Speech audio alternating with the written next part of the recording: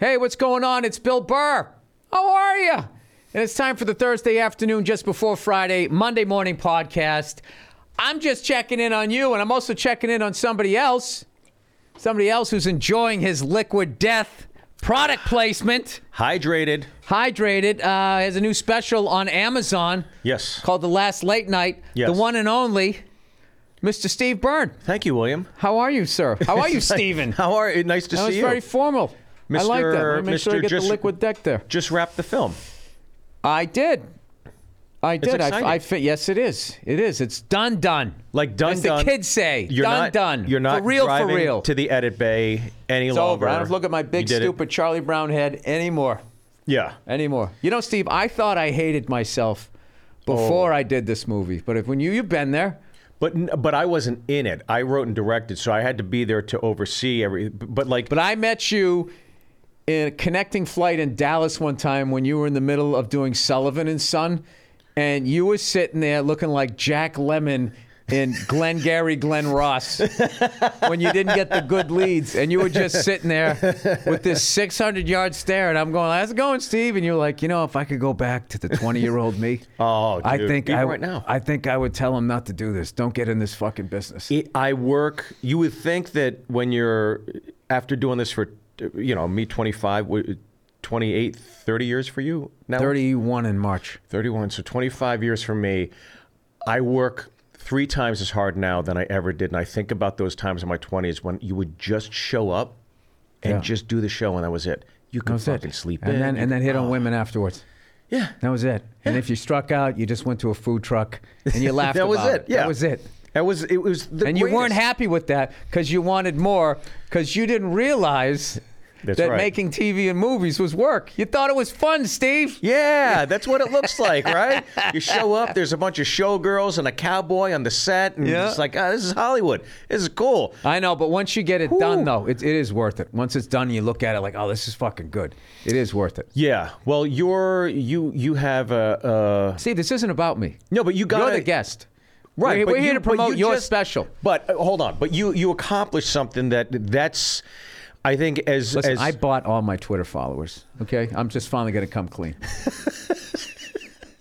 Well, tell me how to do that then. You go to this Filipino website. Got it. Okay, so... You give them $1 each. Can you give me Joe Coy's number now? American. Because I know you guys... Once everybody gets in that thing, everybody texts each other once you hit that tax bracket. That's when everybody's friends. Well, I'll have to talk to Joe Coy. I mean, he must know some things I don't. Yeah. Okay, what are you asking me? But my point is that... I like your flair on your shirt. Is it Friday? Bring some of your personality to the podcast. I do like that you're wearing a Pirates hat. This has been a point of contention. Here we fucking go. We're not going anywhere, Steve. We're going to sit right here. We're going to hash it out like a couple of mature men without raising our voices. All right? For the longest time, Steve from Pittsburgh Penguins fan. Huge. Pittsburgh Steelers fan. Mm-hmm. You go to baseball, Yankees fan. Hold on. Yankees fan. Wow, that's weird. It's almost like you're on the bandwagon with the 2 teams that win championships, and the Pirates, you turn your back on them. I was with the Pens all through the dirty late 90s. The adopted daughter you never spoke to. Could you root for the Pirates right now, knowing that every year you're getting these draft picks and it's a fire sale? Jump on the fucking Yankees. When we were this is when I honestly appreciated the Yankees was in the middle of their yet another dynasty. Post 9/11, then I went out to that game that I got tickets to. And I was on the bus. You know what? You earned those tickets. And I saw George Bush throughout the pitch, and I got caught up in the euphoria of it. I was like, this is fucking amazing. Then I started reading up on the history. That guy who bankrupted the country and gave all the money to his oil company boys? That guy? Yeah. Hey, he's a painter. I'm not shitting Bill. on Republicans. They all end up with a house in Martha's Vineyard, except for Jimmy Carter. He's still out there. That guy's a public servant. In his 90s, swinging a hammer, building houses for the fucking underprivileged. Where's everybody else? Something right now. They're all at Epstein Island, gangbanging, tying up underage chicks in blue and red ties. That's what's really happening out there. But I went to that game, and you didn't go, and then you, for years, kept that secret. And kept that secret. Oh, the famous story of Somebody approached the Comedy Cellar with a gig. You did stand up on a bus. Yeah. There was some Atlanta Braves fans coming up. So that must have been 99. Yeah. 99. It was for Wells Fargo.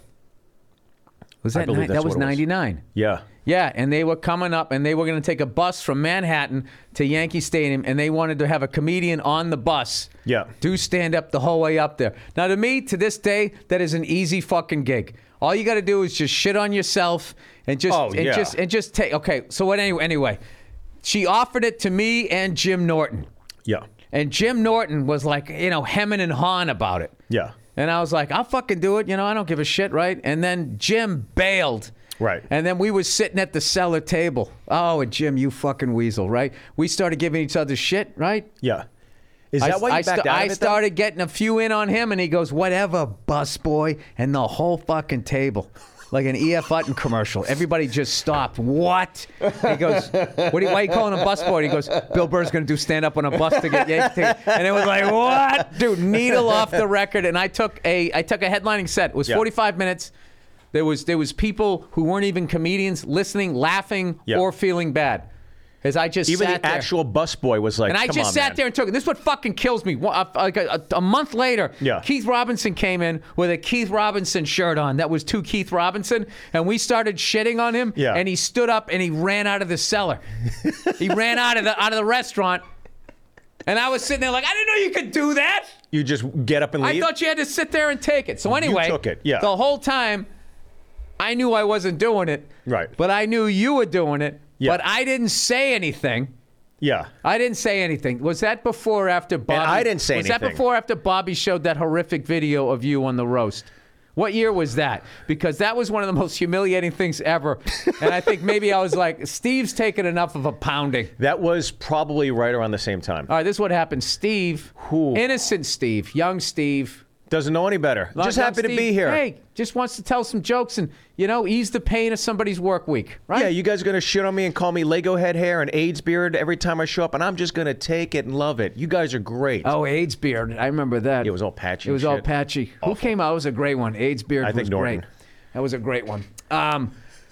So he borrows Bobby Kelly's video camera to film his SNL audition for SNL. You're like 18 months into the fucking business Like a or dipshit. whatever, like an idiot. And then he gives the camera back, and Steve Byrne, a glutton for punish, left the tape in the camera. And Bobby edited the worst parts of it together because you just leave it Not running. Bobby. Old Shark Eyes Kelly. That's when he was when he takes really... a bite of a burger, that eyelid goes up like a fucking shark, And the only way you can make Bobby docile is if you turn him upside down like a shark. That's when they're immobile. Oh, like That's an what alligator. You rub his belly. You know what's funny, though? You know what's funny? Is he has been Jolly Bobby. Ever since he lost the weight. And no. Once he had the kid, all right? He was like the Grinch. The pilot light came back on. Yeah. Those dark eyes got a little, they may be brown at this point. They're not midnight black. The only guy I ever met with black eyes. I think they might be brown now. And then he got his big producer glasses. Yeah. And he became, and he's like this fucking guy that everybody loves. But now he's losing the weight. And they are like, it's like a horror movie. They're excavating evil Bobby with every pound that he loses. He's becoming Bleecker Street Bob again. He's a neighborhood guy I'm again. gonna tell you What's this. up, Keith? Hey, what's up, guys? Hey. When he starts wearing a leather jacket again, you better make sure you know where all your video cassettes are. Let me just tell you that right now. He wore, well, anyways, that story, he edited the worst parts of it together, and at Colin Quinn's roast, or it was Voss's roast. Patrice's roast. It was Patrice's roast. Bobby, like in 8th grade, you pull out the TV with the VCR and everything, and he hooked it up, and he showed the worst parts of it. And everybody was there, but I was emceeing that night at the Cellar, and people came in, they couldn't even look at me. We were all yelling, shut it off. They couldn't look at me. We were all yelling, shut up, because it wasn't roast jokes. He just had this videotape of you in a private moment of shit that you were going to edit out. Dude, it was like the closest thing to a snuff film I ever want to see. And I just remembered, oh my God, I remember going over to this Cellar, and you were just sitting there. Oh, because you were hosting, right? I say, hey, Steve, what's up, man? You didn't even look at me like, I'm surprised you're still even talking to me. And I was just like, And I tried to tell Bobby. I tried to go, Bobby, you fucking destroyed it. And he got mad because I think he kind of knew. Yeah. He's like, oh, whatever, dude. Shut the fuck up. Yeah. It was like, you know what he was? He was like Pesci when he shoots Spider. No, don't make me think about what I just did. But I can't dig a hole. I never dug a fucking hole before. I'm surprised you want to be my friend anymore, Bill. That was me, yeah. But Bobby, I remember Bobby got Bones this. are all broken. That was when I think back to that, if I was even remotely a healthy person, Yeah. like 90% of my friends I would not have. Oh. And them included, because we've all grown as people. If we could all go back in time. Like Bobby now could not hang out with Bill back then, and me now could not hang out with Bobby back then. No. Just that whole. That's why I stopped. That table was just toxic. There were nights where it was like, I was sitting there and I was still like, this young comic, and I was like, you guys you do this to each other this is crazy. Like, this is not normal. And so I had to sit at the bar. You couldn't eat rice when you were down there? Oh, dude, I was eating Chinese food, and I hear, I'm like, what the fuck is that? And I look up, and Norton's taking pictures of me with chopsticks eating Korean food. Oh, we all took it. It was awful. And there was so many funny guys down there, and we didn't create one fucking thing. We used all of our comedy talents to shit on each other, to make each other feel horrible. Well, that's what's funny nowadays when you hear these fucking kids bitching about shit. I'm just sitting there going, and what happened? Like, it's like, all right, I give that a 5. Oh, brutal. The most. It was stupid. I'm not. By the way, for younger comics who maybe watch this is not what you wanted to do. It was stupid. It was the stupid. Like that is one of the dumbest periods of my career that has been romanticized into this. And they became better comedians. They didn't. No, we didn't. We became angrier and more self-loathing, and that doesn't turn into better comedy. No. It just causes you to snap on a crowd. I guess people who like that type of shit. Those are such fun days. Speaking of snapping on crowds, was there anything better than Nick DiPaolo going up doing a fucking set? Oh, God. I've never seen a guy in the middle of killing. Yeah. And one person clears their throats, and it was just it. It was amazing. And then they would love him, and then whatever he said to that person, they would fucking hate him, and the whole crowd, he would just suck all the oxygen out of the room. And then he would just do his next bit, and it was so good, he would be killing again. Yeah. I've never seen anybody be able to do that. That guy is one of the best comics I've ever fucking seen. I want, he, especially at that time, I love you trying to figure him out. I did a tour with that guy. I did a tour with him, and every night he would be talking to me like this, and then he would get out on the fucking stage, and he was like this. And I was like, what is he doing? What's going on with his posture? And I realized he was looking... he was shielding the stage lights with his brow because he knew someone was going to have a problem, and his head was going back and forth like a fucking security camera. He was looking for the bathroom tile that's missing on the floor. There's always one. Oh, no, there's always one. It was great. It was some of the best sets I've ever seen. Even in my Greer Barnes, Colin. I mean, that was just such an amazing time. Geraldo, rest his soul. All of those guys down there. I used to fucking love watching. Geraldo, to me, was the guy where I was like, what the fuck? I mean, just constantly generating shit. And then there was no cell phone cameras, and nobody knew about that club. And people would just wander in, and these fucking lunatics would go up there. What the fuck is... Yeah, I mean... Dude, I always tell that story. That guy took his fucking dick out on stage, man. It was fucking hilarious. Wait, what? Killed. Who pulled a dick out on stage? Okay, maybe it was his club. Maybe it wasn't. He got into it with this chick in the front row. Oh my God. It was a late night dude. Yeah. And he goes, if you don't stop fucking... I forget what she said. Yeah.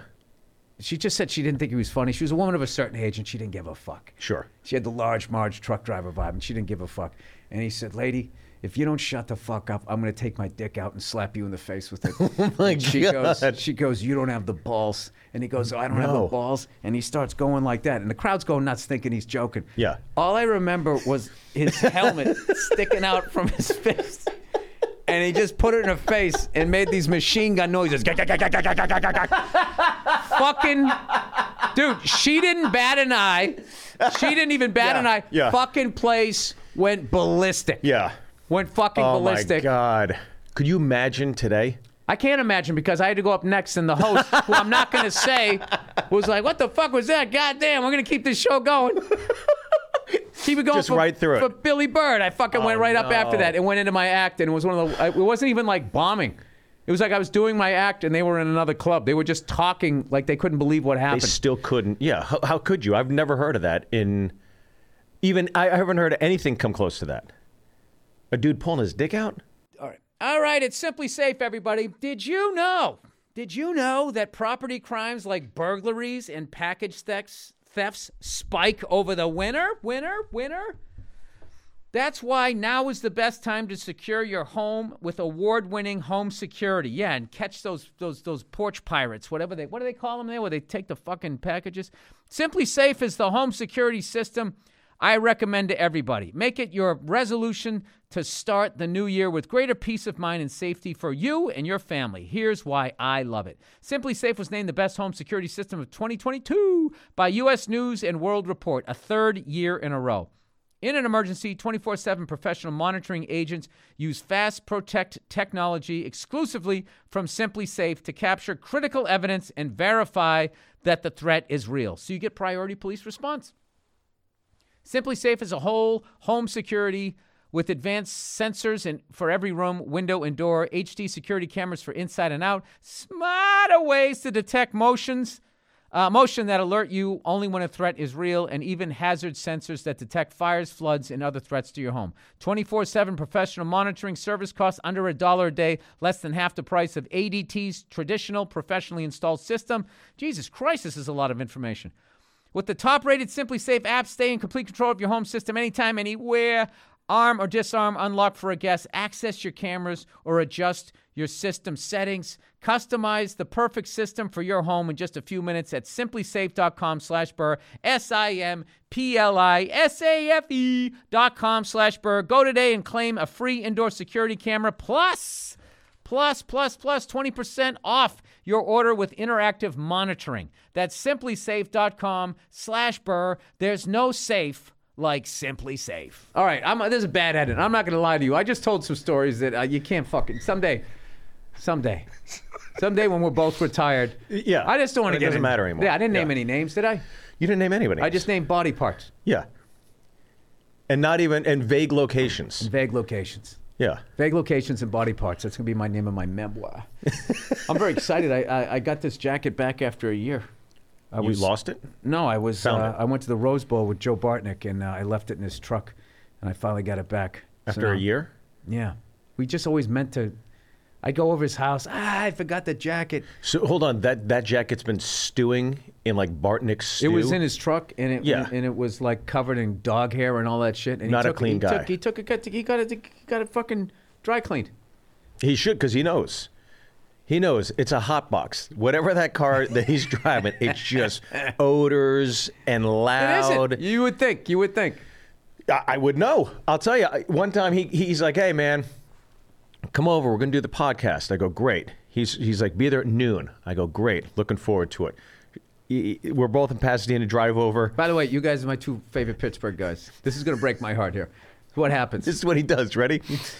This is what you don't want. This is what you don't want when you're going over to do a podcast. Like today, it's like you show up. Okay, we're starting on time. Here we go.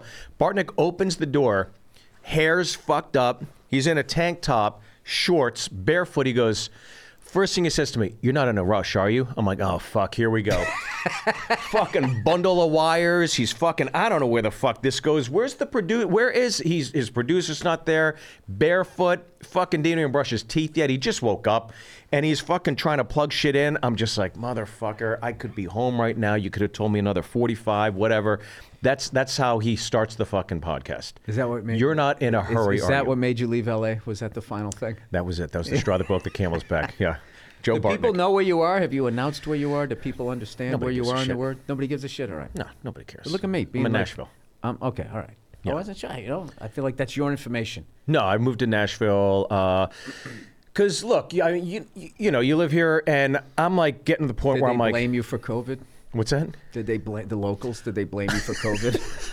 I'll tell you this. Did you get randomly beaten up as you walk down the street? I go People to looking like Hank Nashville, Williams? and it's like It's like fucking 2000, when I moved there, it's like 2017. It's like nothing ever happened. It's like Mardi Gras right on that Broadway. Oh, it's a great street. Good barbecue there, too. Fucking great. And then I come back to L.A. every now and then. This is like after I move.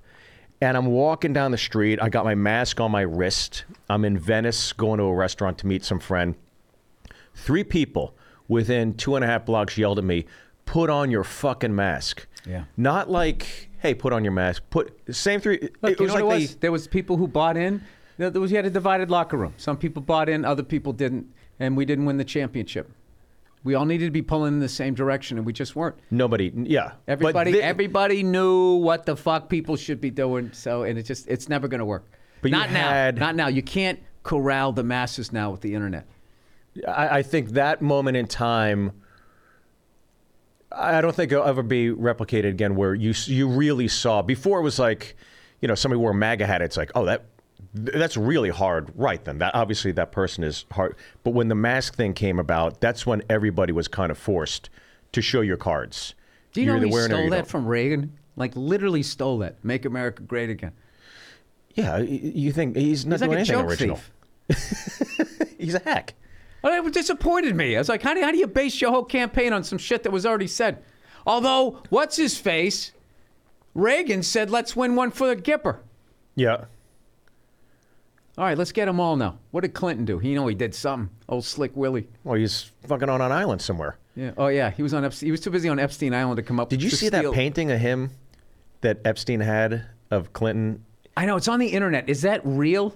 It's got to be real because it came out. It can't be. It has to be. How? I guarantee it is. When you're that, I think this is. I want to hear this theory. When you're that rich. When you're that rich. You let a guy do a painting of you. What is the painting of? It's him in a dress or something? It's him like normal, and he's in a chair, and then he's got like a skirt and the heels. Like when people get super fucking rich, they don't know how to accept the influx of money. That's when they find crystals and God and spirituality. I think those are the healthy ones. The people that aren't go the other way. You're on a fucking island. You're banging 13-year-old Filipino girls, whatever, flying in. I think when you get that much money, it just... One way or the other. It's one way or the other. You either find Jesus... Dude, you're going to have crystals on your face in about 2 years. I'm going to go, oh, Billy's getting spiritual. No, I'm not, because what saves me is I want to retire. I'm not going to retire. Early? I just want to get I just want to have the ability that if this business is done with me, I'd be, all right, cool. Thank you. I had a great fucking time. And you know what I really love seeing? I love seeing old people sitting on a porch, watching people going by. Yeah. You know? I want to do that. I don't want to miss out on that in life. I think I'm just worried that newspapers won't exist anymore by the time I get to that age. Like, they should just have them for old people. Just to have, for nostalgia's sake? Just a fucking newspaper. Yeah. It's a great thing. You sit there with a cup of coffee, you drink you see this over here, what's going on there in South Carolina? Doing the crossword. They didn't do that when I was a kid. Oh, yeah, that's the best shit ever. You've said something like this to me before, though, where you said, I was congratulating you on something. And you were like, yeah, I'm not going to say the person's name, but just like you were like, look at XYZ. It could just be over like that. And I think you've always had this perspective of, I think of like the marathon mindset as opposed to a sprinter's. Yeah, no, you know what puts this business into perspective? Go watch an Oscar taping if you can fucking sit through it from like 10 years ago. No, you don't remember any of it. There will literally be people that are presenting at the Oscars going like, who the fuck is that? You don't even know who they are. Yeah. Well, I think... They were there on the biggest night in show business. Up there with all the stars. Back when it mattered. I know. Does it even matter anymore? I don't think it matters, but I think... Will there ever be one worse than the COVID one? When Glenn Close tried to act like she knew who fucking... whatever the fuck that rapper was. Oh, God. That was so planned. That was just one of the... Oh, you know exactly who that. I was in the scene, man.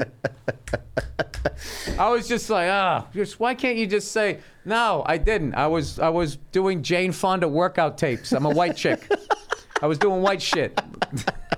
Well, I think this is the best line about Hollywood I've ever come across. It's Orson Welles, Citizen Kane, Ambersons, obviously one of the greatest films of all time, if not the, and just ostracized by the Hollywood community.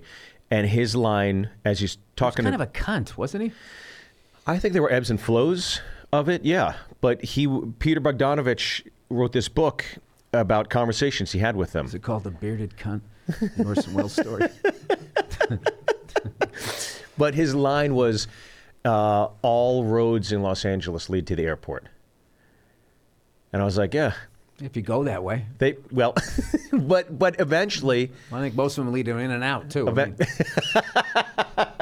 The good ones. Yeah. But eventually they're going to be done with you. Eventually they're done with everybody.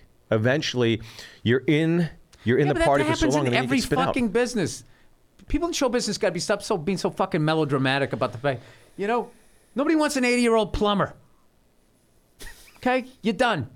Well, everybody Nobody for wants some a reason fucking. We have 80-year-old. Everybody running the country right now is in their fucking 80s.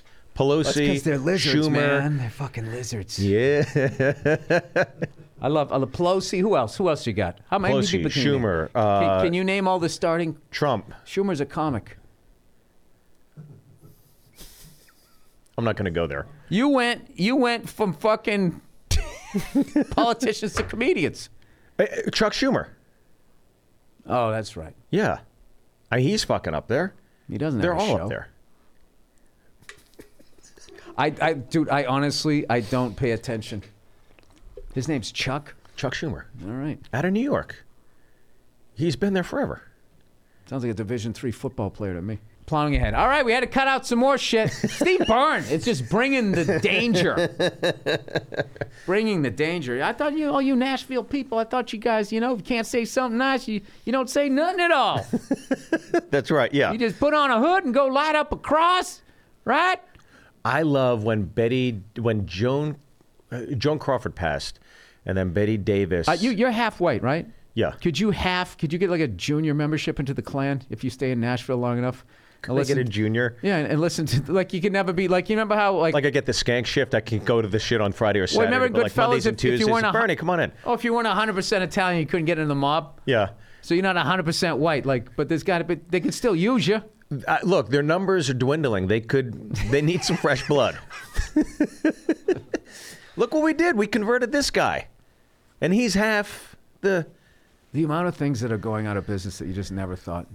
You can add the Klan to it. I just always thought there'd be enough idiots to put on sheets and stand in the fucking woods.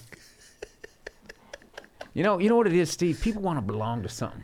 They want to feel like they belong. I always thought it was so crazy how, like, when the Klan... Why'd you join the Klan? I don't know, man. I was lonely. Got myself a big piece of property. It's what I thought I wanted. Just wanted some friends. All I could hear them bullfrogs and crickets every night. I got lonely. One night I went to a party. Turned out it wasn't a party.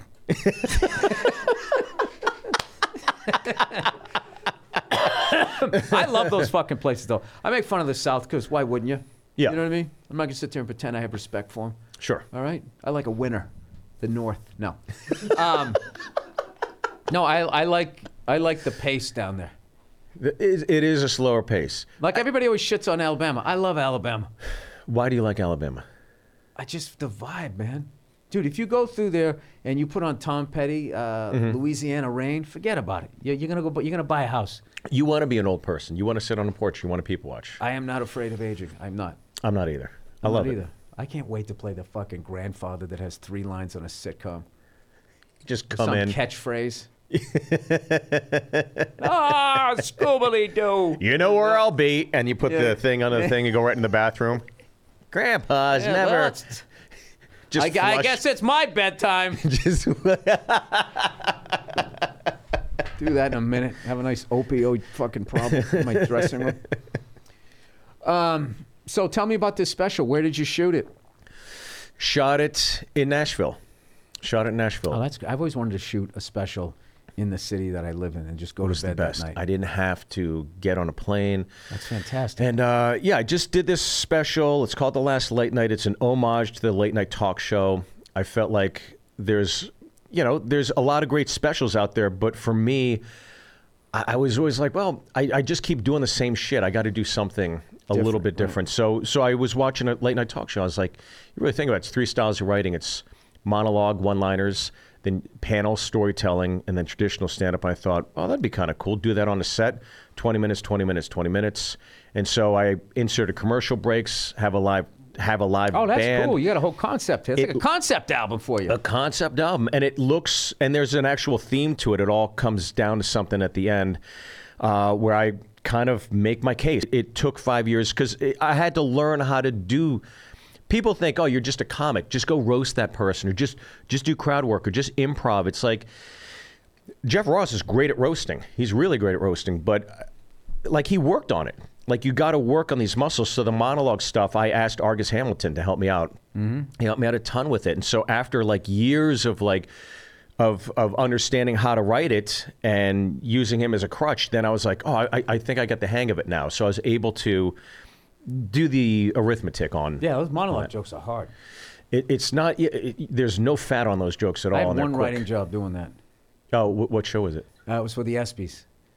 I'm sure you would have crushed it though. You're such a big sports guy, and you. But it's a different. You know what I mean? No, it's a different way like to. And this is like on network TV, so like so much of the subject matter, so much of the stuff was just no. Bill, for the 80th time, you can't say cunt. No, it wasn't even that. It was just. You were dealing with networks, and then you're also dealing with the images of the leagues. Right. They're super protective of the brand. Yeah, because I remember, a long time ago, I wanted to do something for the NFL, and they thought we were making fun of the fan base of a team. Right. Too much. We sort of shot like a sizzle reel outside the Oakland Coliseum at a Raiders game. Right. And all these people you got like the real fans and people that dress up all crazy and shit. So what it would do is I would go over to the person dressed up crazy, and I would be talking about the Raiders. They'd be like, yeah, the Raiders and all that. And gradually I would switch the topic to something more serious, like global warming or like foreign policy. And then they would be standing there and they would actually have the conversation with you. You got a guy with all the makeup and the horns and shit. I think it's more of a federal issue, right? And it was just silly. Yeah. It was silly because what you were actually showing was the person behind the character. They sort of dropped I got them to drop. I was getting them to drop the character, the persona, to see who they were. Right. Monday through Saturday, right? And that was just the bit. It was harmless. It was just funny to see them. One of the guys ended up being like a fucking scientist, and he had these amazing ideas. He was actually working on it, and he was one of those guys that dressed up. It was a fucking great little piece. Yeah. But they were worried that it was going to come off as like mean-spirited. You were and shit making like fun that. of them. So I was writing on a show like within the parameters. Like there's so much fucking money with those people, and they're just casting. They're commercial fishing. They don't give a fuck what they pull in. That's like it's like that Colin Kaepernick shit. Right. Where like enough people said they didn't like him taking a knee, and then they were like, well, racists buy jerseys too. So they sided with the racist, and then they ended up looking stupid, and then they had to be like, well, wait a minute, we champion all kinds of thought, and da-da-da. Like they would whatever the fuck was going on. They went like Don King. You ever seen that classic Don King thing where he goes into the fight with one fighter hyping him up? Oh, yeah. And the dude gets knocked out, and then he leaves the fight with the other fighter? Yeah, that's what they do. He was fucking Russia in Rocky IV. Yeah, so like that's what you were writing for. So it ended up being like a lot. I got one joke. I think I did, or maybe Verzi got it in. Yeah. Was that one? I can't remember. I did one with was writing with Bartnick. So we were sitting there laughing our balls off writing this shit. Yeah. And then we handed it in to the woman that was running it. And they're like, nah, we can't use any of this stuff. Can't use any. And I was like, all right, let's go PG-13. Laughing our balls off, bringing it in. Nah, I can't use any of this stuff. Oh, my God. Yeah. So, well, they were still spooked from Norm. They were still bringing up Norm, rest his soul. No way, really? Yeah. I mean, I think that's another reason why, look, an hour special is an hour special. But I wrote this. Steve, can you promote the goddamn thing? Can you be excited about it? I am very excited about it, but this is all one of the roads things. Lead to Steve Byrne special. I was like watching Carson over and over again, and like Bob Hope and Dangerfields and Dean Martin. I was like studying them, and then I got to a point where I was like, well, that's every political satire show, every late night talk show is not just left. I think it's hard left, and I'm. Absolutely. Now it is, but back in the day it wasn't. Back in the day it wasn't. So I thought, why not take more of a centrist perspective and hit both sides? Everybody would do that.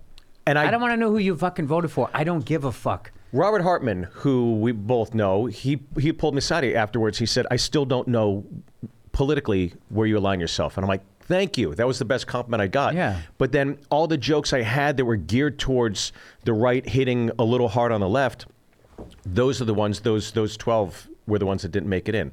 And I was pissed. I was like, that's the whole point of this, is to have, not tip the scales one way or the other. And so if you watch it, the scales are tipped a little bit more like a traditional stand-up show present day. That's annoying. I'm furious about it. It's annoying. Yeah. Hey, those are liberals. It's so liberal. They fucking they edit what the fuck you say, dude. It's a really I don't know. I used to think I was liberal. Now I don't know what it is. What do you think it is? I'm becoming a separatist. Like, I just don't want to be around any of that fucking talk. I don't give a shit. Right. And what do I think what is? Well, I think when you say I don't know what being a liberal is, I wonder, because I know what it is. What it used to be, liberal was you were open-minded. Yeah. But there's a thing. But I always felt though that there was a time to be open-minded, and there was a time to be like, hey, you know what I mean? Let's fucking play it a little closer to the vest. It's like anything. It's all how you apply it. So, yeah. I mean, I don't know. Look, I was talking to my podcast. All right, capitalism has passed me by. Okay, once you get to be my age, they're just done with you. Right. You're not buying enough shit. You're not playing the game. Right. They walk you out of the casino. Bill, that's why you can't just sit here with your rum and coke. You got to put some money on the table after a while. At least get a fucking hooker or get the fuck out of the casino. That's basically what it is. So I'm basically now, I'm out on the boardwalk Here's with my two little tickets to the magic show. Thanks for being there here. You go. I'm on my way to O'Shea's for the Nicholson. I like it. I like it. I like hanging with my kids. I like hanging with my wife. And but I am, I'm taking a little break from the road. But I'm writing a whole bunch of new shit for when I go back out in April, which I'm really excited about, because that's the part of the business though that has never gotten old for me. Is I love going on the road. I love doing stand up. I love being a fucking idiot. Like last night, I was just being a fucking idiot. What stage. What club? This place, the Bourbon Room or something like that. It's this new place, and I was just being a fucking idiot. I was just saying so much stupid shit, and the crowd knew. Sure. I'm telling you, dude, there's a new vibe out there. It's not like, oh my God, dad's home vibe it's been going on for like, there's this more open at this point. They kind of want to see you be like an idiot. And that's all I was doing. Like, I'll tell you, she got off easy. Just doing stupid shit like that. And just, and them getting that I'm just saying that of course, for the over-the-top. I obviously don't feel these things. And they were laughing, so it was just egging me on. And then you start hearing the comics laugh, and then you start chasing those laughs. And then you just end up talking yourself into these fucking, like all those, like all that shit that happens late night at the store and all of that. It was like one of those sets. And then, of course, I did another show. And then the big thing there is don't think about the first show. But I was thinking too much about the first show, and it took me a little bit longer to get into it. I've just learned that over the years. It's just like you have a fucking amazing, feels like magical show. Yeah. Best thing to do is forget that even fucking happened. But you don't. You're like, but on the first show I said this, and people laughed here, and now it's down here. And it's like, and then it just slowly. It's the roulette wheel again. It doesn't matter what you spend last and then you come round. out going, oh my God, I fucking hate myself. But this fucking guy, man, you had so many incidents in this business. Yeah. I remember at the comedy store, the comic strip. Yeah. Somebody threw a chair at you. Yeah, 8 staples in the back. Yeah. He had 8 staples in the back of his head, and somebody actually put staples on it. Took my headshot. His headshot out of the frame, put staples on him, and put it back in. Yeah. You just were always like, I don't know what you were. You were that guy, man. Like Bobby shows the video. If I had to guess, somebody's going to get a chair thrown at them. Like, you would have been one of the guys. I'm like, all right, who's the... You walk in, everybody's got their head down. It's like, what happened to Byrne? Yeah, and the thing was, you didn't have, like, a mean act. That's what I couldn't understand. Yeah. But you had a temper. Well, I got that Irish fire. I got the Korean fire, though. No, it's both. People about that. It's both. Huh? Yeah. What are you? Korean had it's. Oh, everybody there's just fucking laid back? Oh, in Korea? Yeah. No, it's called Han.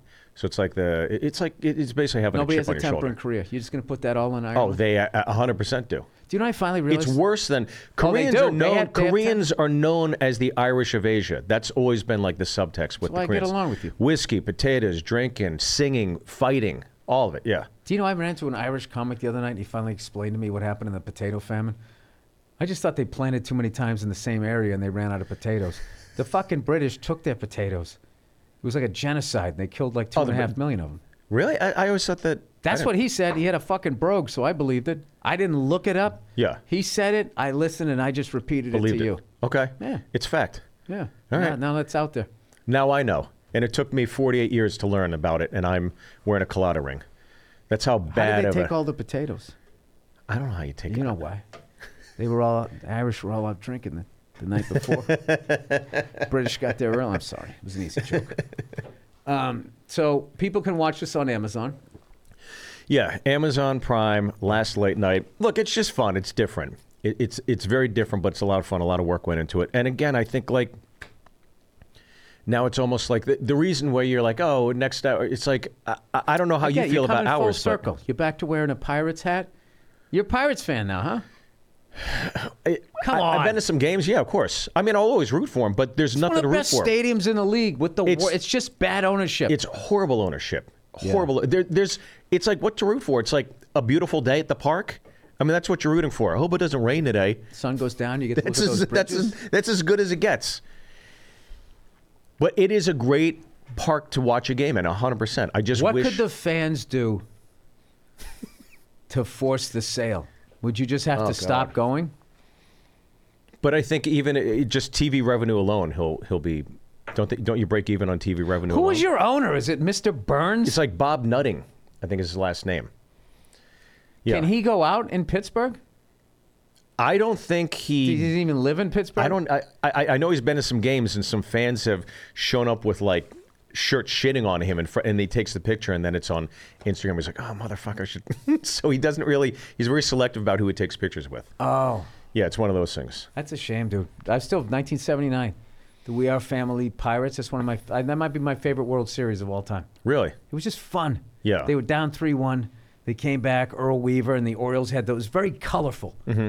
You know, the uniforms back then, that yellow really popped, even on the old school TVs. Sure. And that orange of the Orioles. Yeah. And they had Eddie Murray, and they had Jim Palmer. You guys had John Candelaria, the Candyman, right? Darryl Porter, Kent DeCovey. I remember all those guys. Omar Moreno. Right. Tina Fey at second base. What was his name? Tina Fey? It's like Tim Foley. That's right. Yeah. I know it's the same initials. Yeah. But Three Rivers was not a great place to watch a game in, so I'm glad they got the... That place was a fucking... It was awful. By the time I got there, that place was a shithole. I saw a Pirates game. I saw Willie Stargell make one of his final public appearances there. It was against the Cubs. Yeah. And so I had right field line. Sammy Sosa was right there, and Willie Stargell came up there. I never saw a Steelers game there, which would have been iconic. Yeah, but it was like, to me, it was like the greatest example of how much white people love concrete. It was like there was so much concrete. What are you talking about? Everybody loves concrete. Concrete's everywhere. Yeah, so why are you putting that on us? You build everything. We do? Yeah. I thought we told other people to do it, and then we took credit for it. Here we go. Edit that out. Why? I'm leaving that in. Talking about brown people. Is that what you're talking about? Am I talking about that? Yes, you are. All I'm right. reading the tea leaves. Well, what's wrong with that? I'm taking my jacket off. Oh. We're having a debate. Are we going to bring the fucking cellar table back? Ah, what are we doing here? No, this just I got excited, so I wanted to keep wearing my jacket. It Yeah. just got too hot. Jesus Christ, I look like a fucking melted snowman. You look fantastic. That was. But do you think, in terms of our specials, that they mean as much as even Steve, just a few years ago? I am trying my goddamnedest to promote this fucking special. No, I'm asking and you. You're going gloom and doom on me. I'm asking you like a real... I think they mean the same as they've always meant. That if you have one of the best ones, it's going to do something for you. Yeah. If it's not going to do anything for you. Yeah. That's it. Or if they see you and you fucking kill, but then when you go to their town, you're doing the exact same material. Right, yeah. You fucked yourself again. I just think it's You almost... look like you were doing that toast, when you lock arms with people, the way you went around the thing.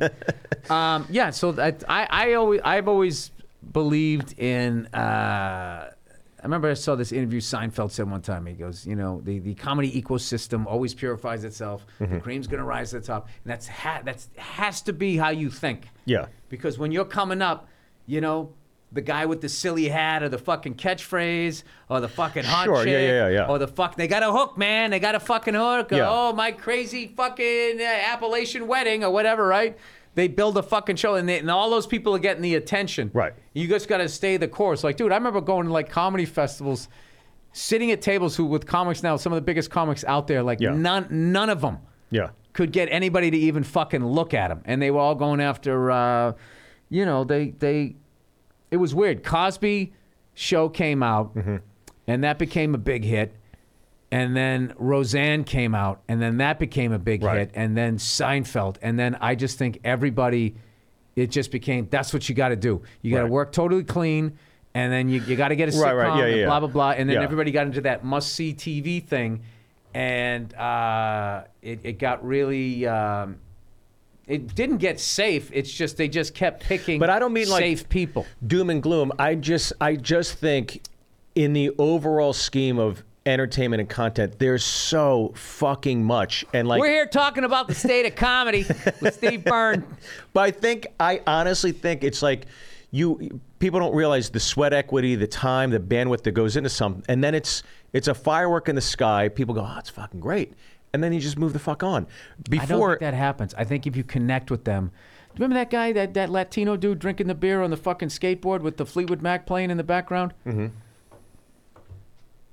That was just everybody connected with that guy. It was great. That guy was fucking cool as shit. He had the right song. Right. He kind of reminded everybody to fucking sit back and enjoy life or whatever. Yeah. Yeah, that guy is not a comedian. He's not even in this fucking business. Right.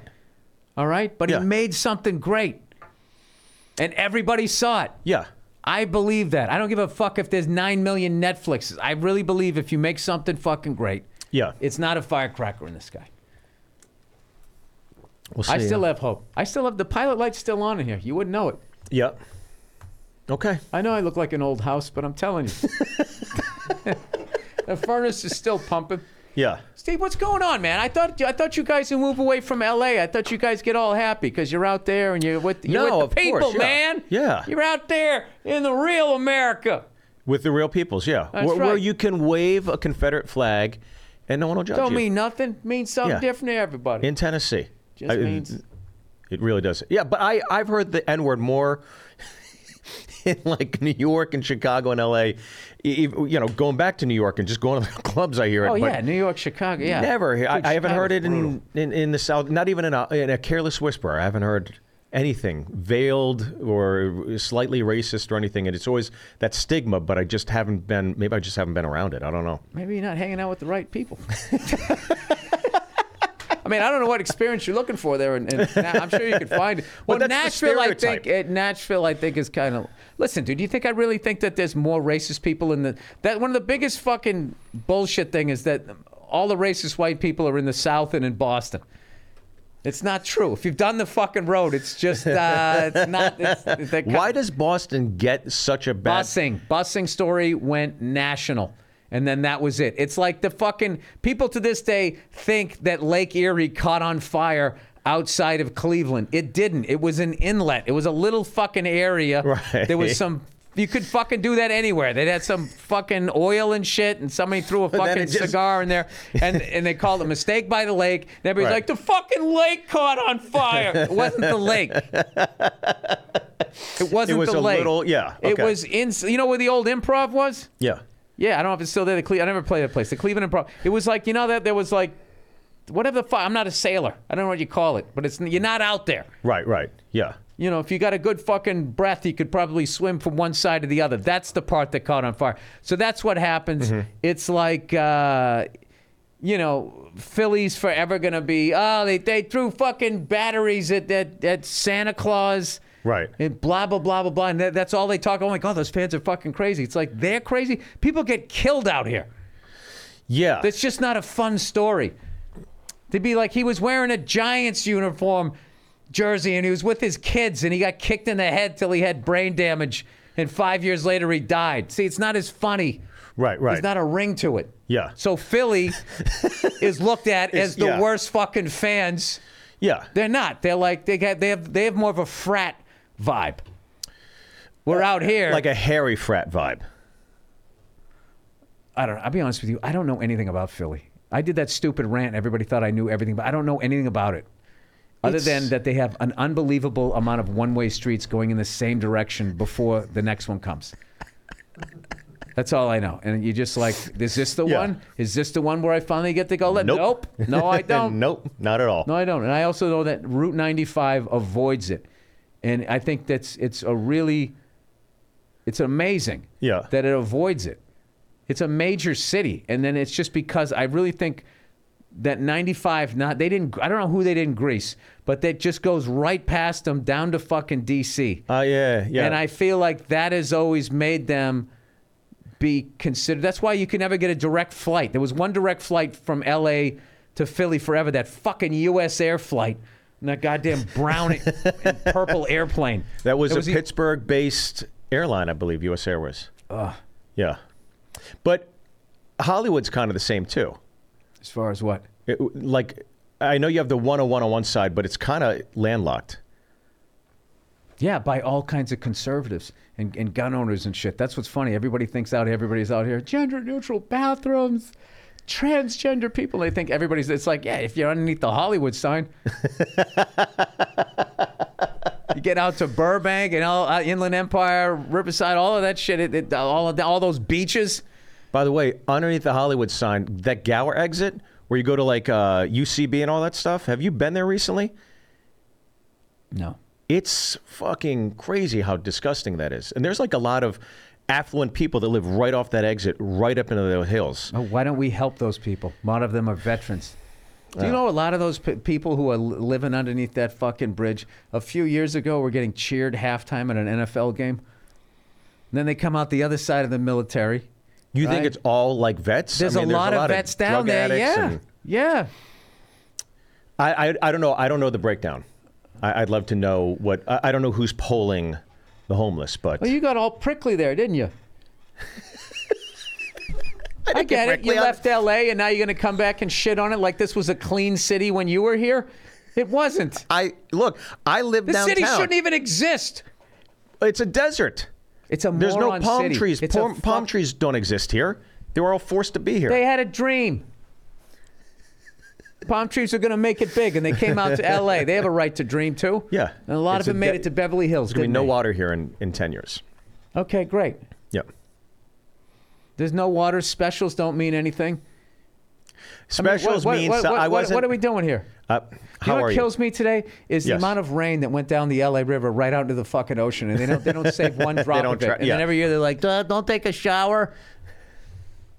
Listen, I'm gonna tell you something about LA, dude. I'm going down with the ship out here. You're hitching your... I don't give a fuck. Can I tell you something, Steve?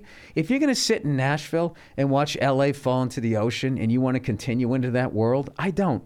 I root for LA. I root for California. I don't want to see Miami under fucking water. No, I would be like, but thank God I don't fucking live there. I'm not one of those people that left and is like, man, fuck LA. Like, I still love LA. I mean, I spent... You haven't said one good thing about it. You're talking about dirty people on Gower. You're saying all fucking roads lead to the airport. I'm fucking... That was the industry. You know what? I'm offended. Well, your special sounds interesting. And it doesn't sound like a fucking firecracker in the sky. I think it could do something for you. Well, we'll see. Maybe turn that frown upside down. Yeah. What's going on out there, man? Too many belt buckles? How many people have told you you're one of the good ones out there? Oh, dude, you know how many times I hear that? You're one of the good ones. Oh. Nailed it! Bam! You're one of the good ones. I like you, Steve. You ain't like the other ones. You're one of the good ones. You ain't fucking a bat, are you? Yeah. Just kidding. That's where COVID came from. You know that, don't you? But also here, when I come back and I haven't seen people in quite some time, they go, "Oh, you're one of the good ones, man." Oh, it's good to see you too. I'll take that compliment. But do they mean one of the good people in this business? I think so. Yeah. You got to do that math, though, right? Yeah. And I also should make it sound like, and it's funny, as I'm sitting there, they act like all the racism is in South, and in Boston, and every time I do like a Southern guy, I do the racist thing. Yeah. It's just always fun. It's easy. It's easy. Plus, I'm not good at accents. What's the worst accent you've had to do? Had to do? I mean, it's I did a British one on a show I was on years ago. It was oh God. Didn't work for years after. Yeah, I mean, I never booked any of the auditions. You know, back then you just go, yeah. Can you do a Chicago accent? Oh, yeah, Mom, get some pop. Put it in the box. Oh, jeez. Start combining fucking... Wisconsin and Boston. You know what's funny? I went to... when I did Fargo, I remember them all saying that. Going like, we don't talk like that. We don't. Everybody always makes a point. It's like, well, Well, my wife is from Minnesota, and she's like, we don't talk like that. I'm like, you're talking like it right now. Like you have the accent. There's elements of it. Yeah. I will say, though, the Boston accent, I love listening to people doing it, trying to do it. And every once in a while, somebody like gets it. Like I just watched The Verdict. Yeah. Sidney Lumet with Paul Newman. Paul Newman, right? Yeah. And some of the Boston accents, and they're just wild. Like going like actory Boston accents. No, they just were just bad. Where they just go, oh, I'll see you in cot. Instead of, the worst. Because they think everything's car, park, so they go cot. It's right. Court. You just say the word without for years I've been trying to help people out. Yeah. You say the word like you'd normally say it. Court. You just take the R out. Court. Court. I'll fucking see you in court, dude. Have you ever seen 13 Days with Kevin Costner? No. It could be, you might find it offensive. How bad it is. I don't because I know how bad my accent. Dude, you should hear like my Irish, English, and Scottish. It's all just, it's a mismatch. A little Australian in there. I can only say one word with an Irish dialect is, oh, you fucking cunt. That's it. And I learned it from Mark Hayes because I watch him. Yeah, cunt. That's it. Yeah, I can only say what was said to me back. I can't do it and then just like pick it up. I guess I could if I like lived there long enough. Yeah. I remember when I was making fun of women that What time was this, Bill? It was a more playful time. And I was making fun of women that have that shorter hair. I told this story on Bobby's podcast where, when your wife has a couple, 2, 3 kids, she gets that haircut, because she doesn't want to deal with it anymore. Right, yeah. First time you bend her over, you feel like you're fucking your friend Eric, that joke, right? Whatever, it's a cute joke. Yeah. And in the end, I was signing whatever the fuck I was signing, trying to get a following over there. And I looked up, and there was a woman with, like, short hair. And she just looked at me, and she just goes, was this the haircut you were talking about?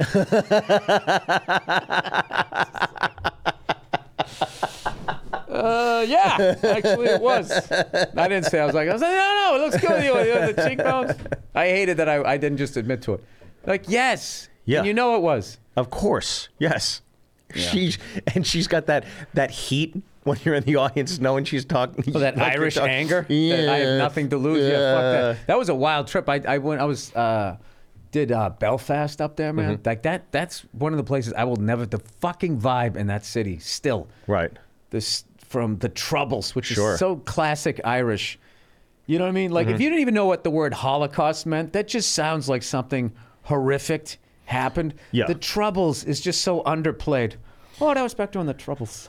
And it's, yeah. They're like kneecapping each other, fucking taking people out, families. I mean, I shouldn't even talk because I don't even know what the fuck happened. Sure. But all I knew was that every Irish guy that I met in Belfast that was like about 8 to 10 years older than me, their fucking vibe was like, you immediately went to their energy of like, I'd come in like, hey, great to be here. How you doing? Yeah, yeah. Just like, they had just like whatever they had been through, like it was just one of those things, man. You could just, I mean, it was a great crowd. It was a great fucking place. But tension.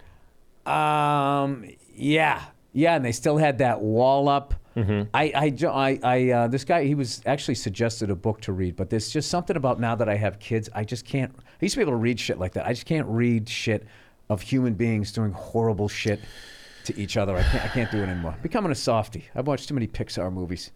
Yeah. Well, what's a good fucking movie to get me back? To get you back to what? I used to read all of the, Rape of Nan King. I would just sit there reading these books. Yeah. All these horrible things that people have done to each other. But man, it's tough to, I mean, like I saw Joker, that Joker movie, Joaquin Phoenix. It's single-handedly I would watch $1 Million Baby as a pick-me-up after that. It was like, this movie's fucking depressing. And I remember watching it going, I get it, I appreciate it. I'll never watch this again. I felt icky for 3 days. Like, fuck. I would just want to be nice to people after that movie. I would say Joaquin Phoenix crushed it. Yeah, he did, right? It killed it. Yeah. But it just, He's one of those people that makes me want to quit the business. Oh, when you think you're starting to get good at acting, and then you watch one of his movies, it's like, I think Leonardo DiCaprio. Once Upon a Time in Hollywood, that's my favorite one. You ever seen The Aviator? The Aviator? Just lose the R. Let's go see The Aviator. I never saw that one. No, Dude, I didn't. He's Howard Hughes, and there's a scene where he can't stop saying this one phrase over and over again, and he's slowly devolving into, he's losing his Madness, mind. Yeah. But he's looking, like syphilis or something like that. I don't know exactly what it was, but he's probably. I mean, he banged like everybody. In his literally, brain. Howard Hughes and Leonardo DiCaprio. But he's looking at himself in the mirror, and he's realizing he's going crazy. But he's like you see it, and it's just fucking heartbreaking watching that scene. And I got to see that. It's great. It's really great. The performance, I think, is better than the film, and I still love the film. Maybe that's a good one. No, I had to do the math on that. Get you back on track. Performance is still is better than the film, but I still like the film. I mean, you fucking went over the fence like 3 times in that sentence. Performance was better than the film, but I still like the film. So now I don't know where the film is. I like the film, but he is so good in that movie. That guy crashed like 3 different planes, I think. Yeah. Something like that. And he was the first to take on TWA and not TWA. Do you consider was yourself a the Howard Hughes of comedians? Would you? I would no, not at all. Why, you don't model yourself after a white guy? What are we doing here? I had pneumonia. Great to be here in Finally. this confined room with you. No, I had it. I had it. How long ago? Like a month ago. And then, and I went to find what's really up with pneumonia.net. And I got some pills off of that website. Great. I feel good. Thanks. Now. I can't wait to. No, I went to a fucking urgent care. Did you really? Urgent care. Talk to the doctor, dude. He fucking hooked me up. So wait, when did you start feeling better? A couple weeks ago. Okay. No. A couple days after Christmas. Oh shit! Here we go. Here we go. Now I I'm got not it. gonna lie to you. I kind of feel a cold sweat right now. Great. No, I'm kidding. Let's just open mouth kiss. What are you talking about? You go to Nashville. You guys don't wear masks out there. Nobody wears a mask anymore. What about bandanas? Do you guys have them around like when you go rob a The bank? cheater, yeah, the cool COVID mask. I know. I mean, Nashville's not really Tennessee anymore, is it? Nashville itself, I don't think so. I think it's very Cosmopolitan. yeah, very is? open-minded. All right. Very So- progressive. Well, the leadership is very progressive. The mayor is, of Nashville. I know that. Do you get offended when a restaurant has Asian infused? It's like, why couldn't you accept all of us? Yeah. You know? Well, yeah, the whole. By the way, Indians are not Asian. I'm just saying that on the record. When people think people of from Asian, India, they are Asia because. but it's not. What but are you they? Think of the top 3. You think Japan, Korea, China. Well, That's what Canadians aren't American, even though they are part of North America. Sure. We're all considered American. But Indians, I don't consider. You It's don't like, consider. That Oh, should be their shit. own. Well, I'm sure all 1 billion of them are fucking caring what you think. Well, look, Russell Peters hasn't asked me to open for Where him yet, so I do you cut off Asia? Where does Asia begin and end with you? There's Japan. Korea. The white people of Asia, right? Yeah, the cute ones. Then no, they're the ones who think that they're the chosen ones. Yeah. Right? And then you got, what'd you say, Koreans or the Irish? Well, you got to This go. is great. Break down Asia into European countries. China is Let me guess. China, I would... England. England? I was going to go gotta be. Germany. Really? Oh, Yeah. well, yeah. Well, Japan would be Germany. Okay. Oh, yeah. Yeah, I've read some books. Look, Bill, They went a I little believe crazy. in my hour special. That's my I point. know. Okay? All right. Yeah. All right.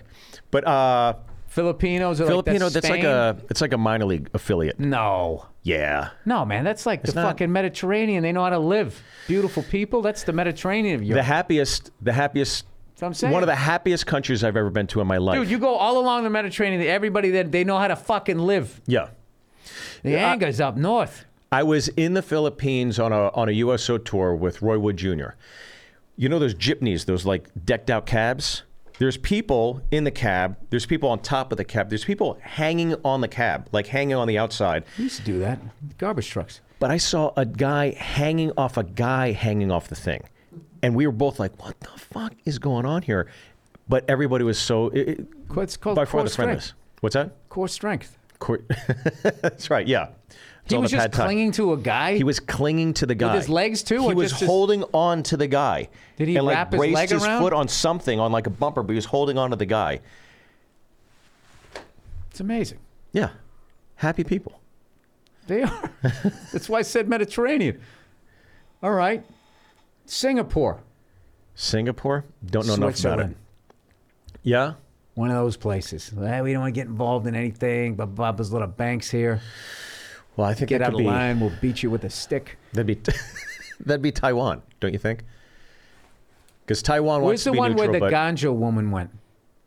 I don't know. Ganja lady. She fucking went from Australia. She goes to Bali or someplace and has a whole boogie board. Instead of boogie board, it's all weed. And they're like, is this your bag? She's like, yeah. And they're like, all right, we're going to put you to death. Oh, shit. Yeah. That's you never not saw good. that? Well, that's not Switzerland. That one will make you never want to travel again. Well, it's what was it? Midnight Express? Yeah, that's another one. Yeah. That's another thing, too. You can't travel with people that fucking smoke weed because they'll do shit like that WNBA chick did. They forget, man. You know? And there's so many different fucking ways to have it. Yeah. Right? That's what's great about alcohol. It's in a can or in a fucking bottle. I guess you can have those little ones, but they got gummies. They're always they got hiding ointment, it. They got cologne. I mean, they got weed and fucking everything. If they're scratching when the dog comes in the airport, just get the fuck away from them. Yeah. It's it. By the way, you want to talk about... We can't travel to one of those hardcore countries with anybody that even remotely fucks with weed. But like pay disparity between NBA and WNBA, it's like, yeah, she had weed. I mean, if you're a true professional athlete, I think you got the higher end shit. You got coke. You got some good shit on you. Do people really do coke anymore? Athletes really do coke. You know, it's I don't even know many comics that even drink anymore. That drink. A lot of them vape. Well, I think once weed became legal, yeah, it's just such an easier fucking high, man, than fucking, the one thing about drinking booze is you earn it.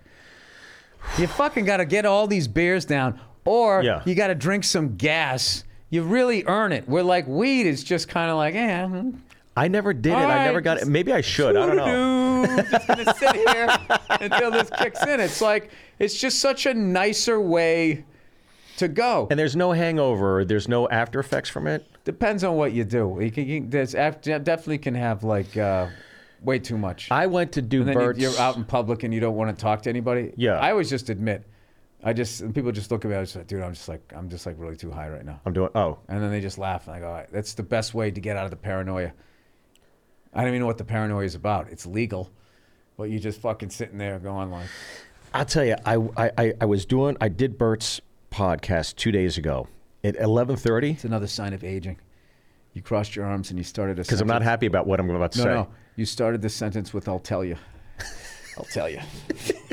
Bill, back in my day. You don't know this about me, Bill.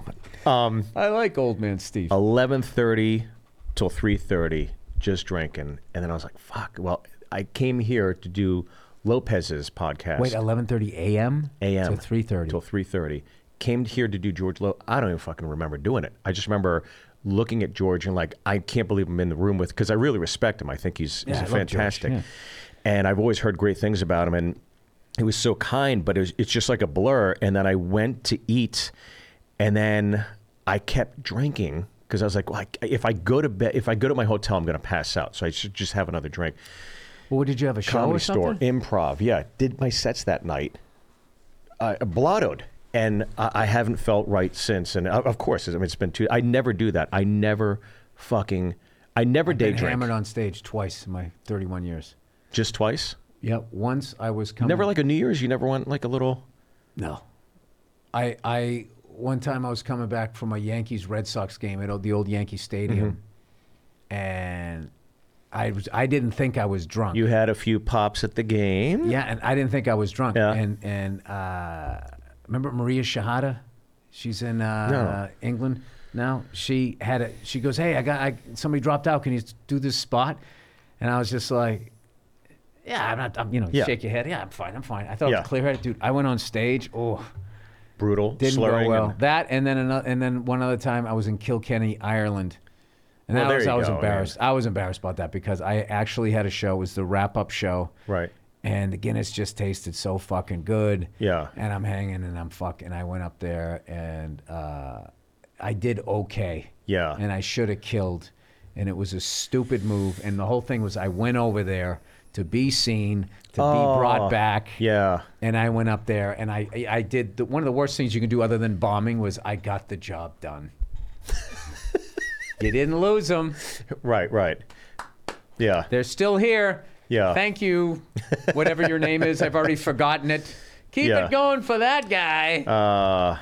Yeah. You know what? Bad. I find it, the anxiety the next day is 100 times worse for me now than it ever was. I don't know what it is. I don't know if it's age, but I'll have some drinks and then the next day, I don't even have a hangover. I just have the anxiety of like having drunk the last night, and I'm like, did I do something stupid or bad, or just replaying everything? And it's just like, oh God. And I would never watch that. I know if I watch that George Lopez ATC, the appearance, I'm like, oh God, I know I'm going to want to fucking eat a shotgun. Well, they're readily available in Nashville, Tennessee. Everywhere. My Yes. real estate agent had one. I mean, crazy. All right. Well, Yeah. I enjoyed this. I always enjoy catching up hanging out with you, man. And I'm so happy for you and your film. I honestly am. I cannot wait to see this. And I think Yeah, well, we'll see what happens. I think we're playing the game now, trying to figure out, I think the industry has been so scared to do comedy. So scared Nobody's coming to. back though because they're rebooting House Party. I saw that trailer. I was like, I want to see that. Yeah, because it's I loved. like, oh my God, it's a loved fucking it back in the day. Yeah, of course, it's a comedy. Yeah, it's gonna be great, and they got all the originals coming back. I think. What else did I say? I saw something else that was out there. I root for shit, Steve. Yeah, this industry is too hard for any. To see somebody have something, it's just like I always root for, especially comics, because it's so fucking hard. Unless it's you hard. hate them. Very few I hate. Yeah, isn't that great? Hate's about a being strong. Yeah. When I was younger, there was comics I hated, and now that I'm older, it's just like, I don't give a fuck. It doesn't matter anymore. It doesn't matter anymore. I just don't have the energy. Yeah. I just don't. To hate some, like. No, you know what? Instead of going with hate, I just go with avoid. Yeah. There's people I'm not going to go out of my Hey! way to say. No, I just avoid. I yeah. avoid because it's what the. I mean, you don't have to get along with everybody. You just you just be nice. You just avoid. Be cordial. Yeah. I love avoiding. That's what I love about the Comedy Store. There's so many nooks and crannies and doorways and stairways. You can just fucking. Oh my God, that is. Yeah. You can just. You lean against the wall and a magic door spins you around over there. I got to get out of here, though, man. All right. I got some shit I got to go fucking do back home there. Thank you so much for coming out. Thank you, buddy. Amazon. Check out Steve Byrne's. Last Late Night. I'm The telling you, I Last am Late Night on very proud of this, Amazon. and I think people enjoyed it. Yeah, It's I think fucking they're great. going to be great. All right. Yeah. I like you getting a little curmudgeon-y. I like that. No. No, I think my thing is just, I think. I don't want to get into your childhood. I'm trying to wrap this up here. Let's talk about the Holocaust. You know what did you say? You know what the thing is? The thing is, whatever the fuck you said. It was a classic old man intro. All right, that's the Thursday afternoon, just before Friday, Monday morning podcast. Amazon.com, The Last Late Night. Yep. Check out Steve Byrne's new special. That's it. Thanks a lot. Have a great weekend, you cunts.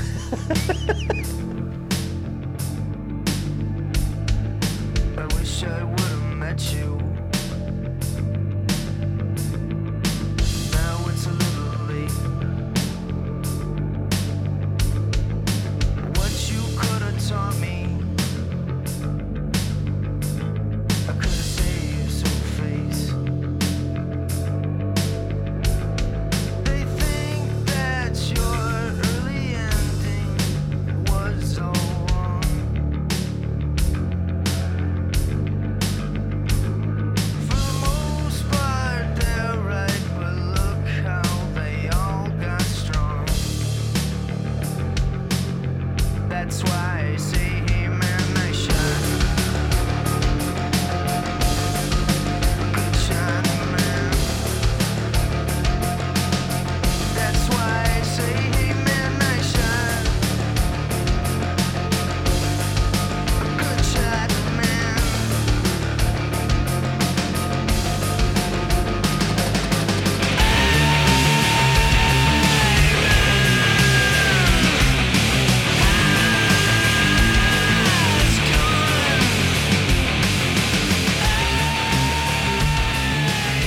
Hey, what's going on? It's Bill Burr, and this is the Monday Morning Podcast for Monday, January 12th, I'm going to guess. No, it's not January 12th. What the fuck? Well, wait a minute. The 17th is Saturday. Friday's the 16th, 15th, 14th, 13th, 12th. Yeah, it's the fucking 12th. I'm on the road, and I got to keep my voice down here because I'm in the fucking hotel room, and I don't feel like... As it always happens whenever I do a podcast in the hotel room, is somebody eventually knocks on the door because I'm screaming cunt too loud. You know? If I was screaming bastard, that would be fine. Okay? But if I scream cunt, then all of a sudden they start thinking about NFL players and their bottom lips quivering. And they realize that they got to get it right. Got to get it right. Got to get it right. And then they come up here and then I have a fucking problem. So anyways... This is going to be my tone for the fucking week. I'm in New Orleans. Do you know what it means to miss New Orleans? That's where my baby goes.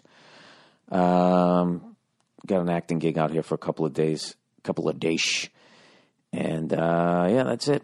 Anyways, did you guys watch the football this weekend, huh? How exciting was the goddamn football? This fucking city is so fucking shady, man. I love it, but it's fucking shady. I've never been in a city where you feel like it's Christmas and you could get your fucking throat slit at any second. I mean, that is New Orleans in a nutshell. That, and there's not a vegetable to be found in this city. Anyways, let's go with the first thing first. The Packers Cowboys game. All right. I got like the fact that isn't ruled a fucking catch. And I know everybody's sick of it at this point, but I don't give a fuck. If I saw one more nerd who looked like he could even catch a fucking beach ball underhanded in a fucking playroom, explain to me why watching Des Bryant catch that ball and then have it said it wasn't a catch. I was going to fucking throw the TV out the window. I wasn't going to do that. Come on. I get sued, you know? I'm not that kind of guy, but it's fucking unbelievable. The guy, this is what kills me about that fucking rule. Dez goes up, catches the ball, runs 3 steps, and then because he's so fucking athletic, he's got giant hands. He can hold the ball in one hand against his wrist. As he goes down, he has the presence of mind to try to get it as close as he can to the goal line. And hits the ground, pops out, and then they go, it's not a catch.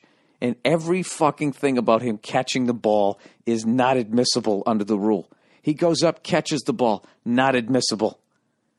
Moves it from one hand to another, not admissible as far as control. Runs 3 steps. You can't count the steps. It was like some boss hog shit, right? Then fucking extends his arm. He didn't extend it far enough. And then it hits the ground and pops out. Yeah, no catch.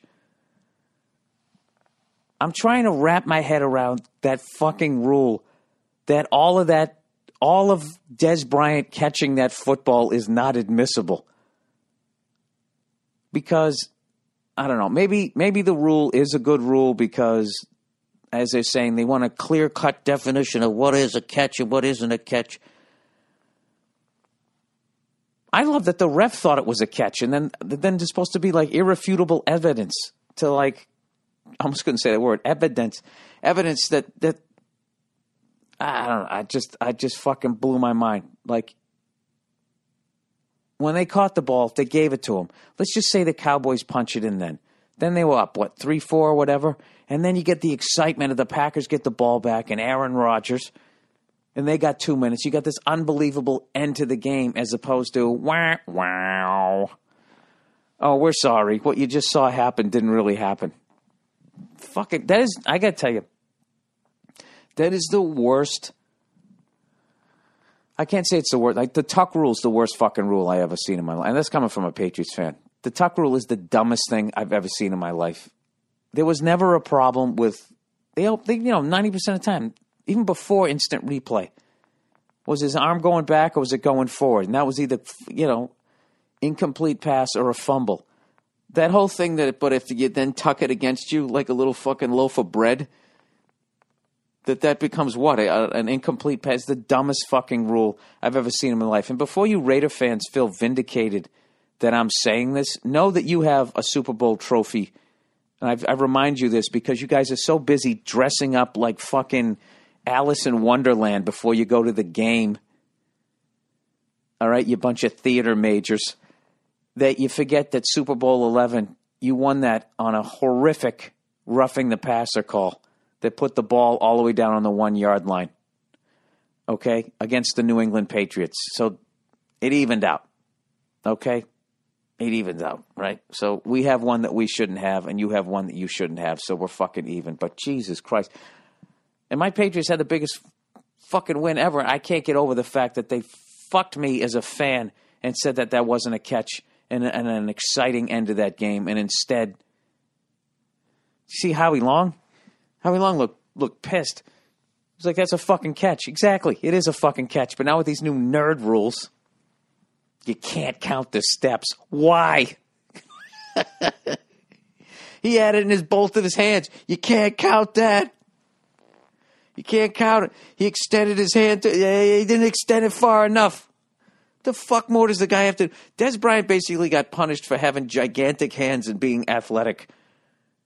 You know what I mean? Because anybody else would be so psyched they just got the ball. They would have fucking tucked it in, and it would have been a catch. But he was so fucking athletic that despite the fact that guy was pulling him down to the ground, he still fucking caught it. The other guy had position. He still fucking caught it. He was going down to the ground. He still maintained possession of the fucking ball, and then has the presence of mind to see the goal line and try to get it across.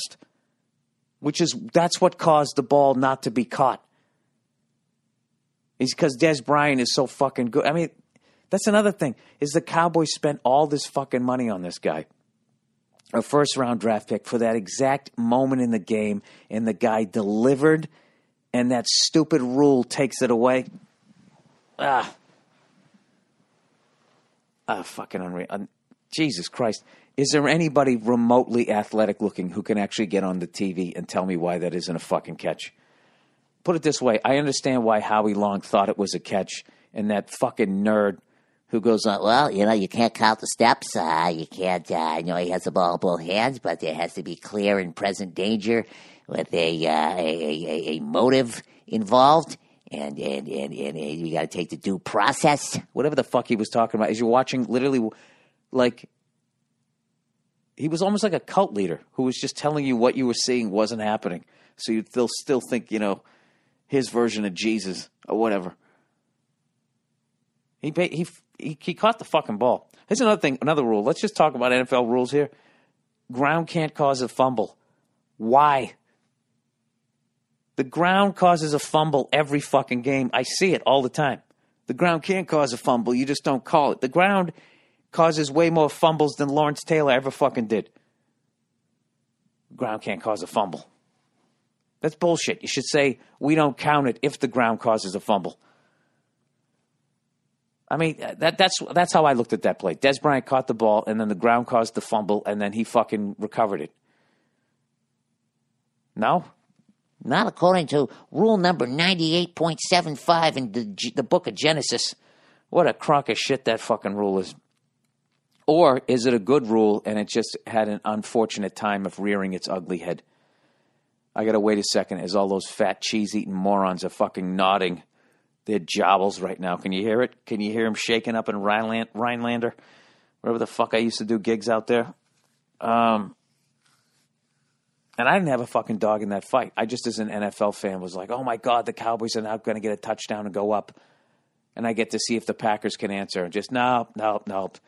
The nerds come out with their fucking protractors. Do you understand that they just said you can't count the steps? The guy caught the ball and is running as he's falling to the ground. He's still running because he's that level of an athlete. And they go, you can't count that. All right, whatever. Jesus Christ.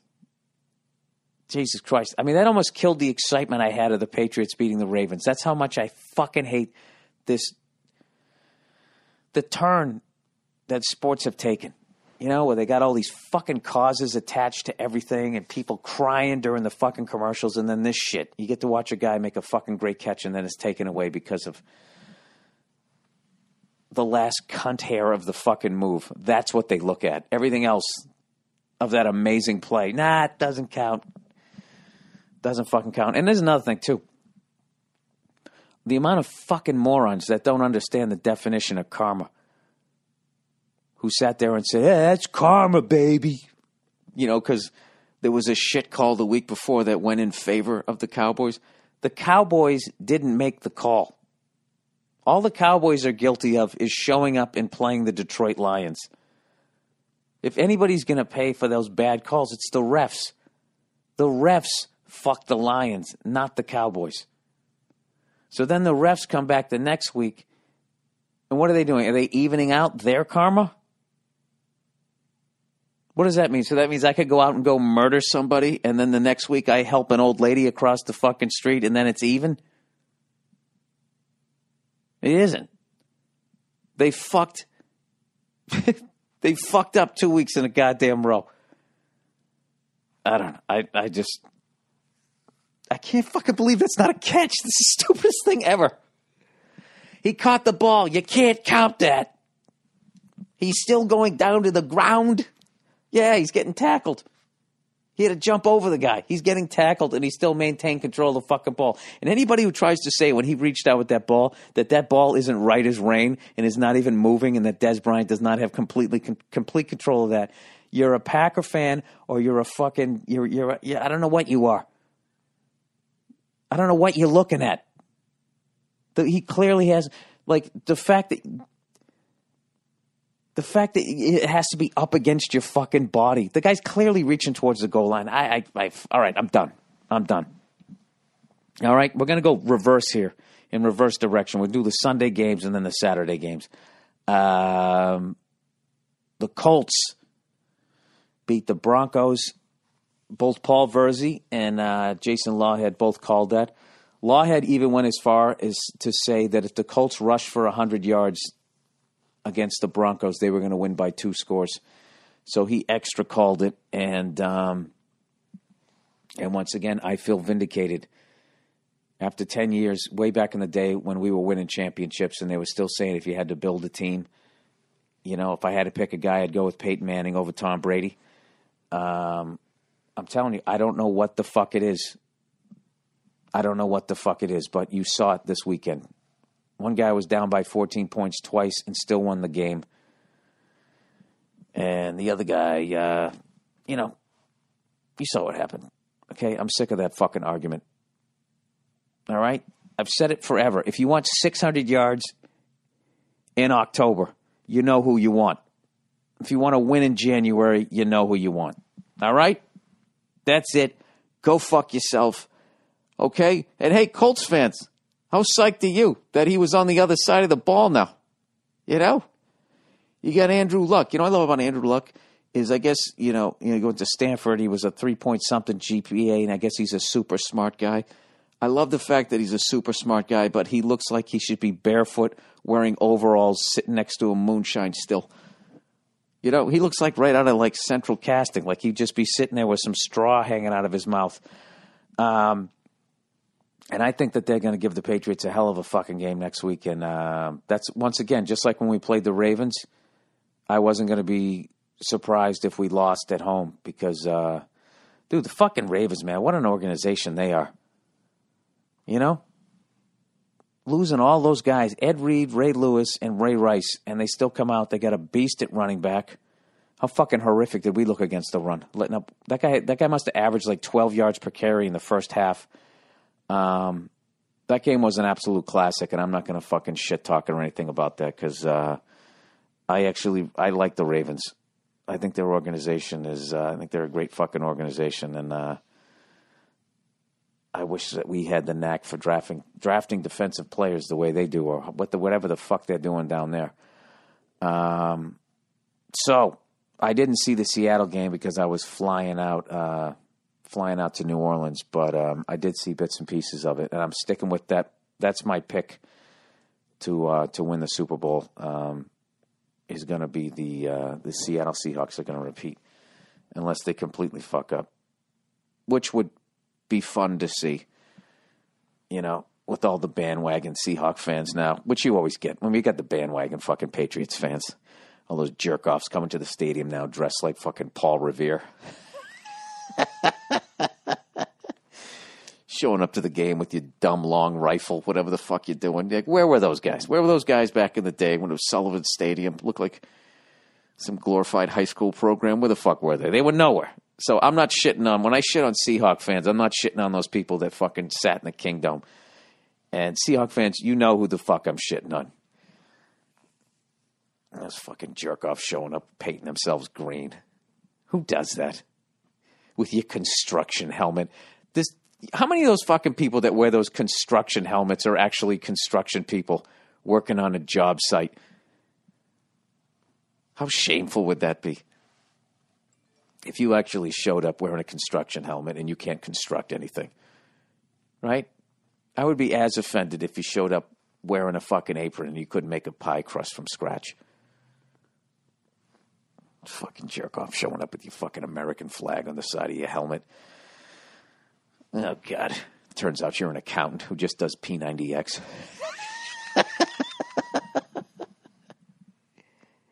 And who paints your back? That's what I want to know. Is it your buddy? Does he put the green makeup on your back? The whole fucking thing is just so Dungeons and Dragons. It just gives me douche chills.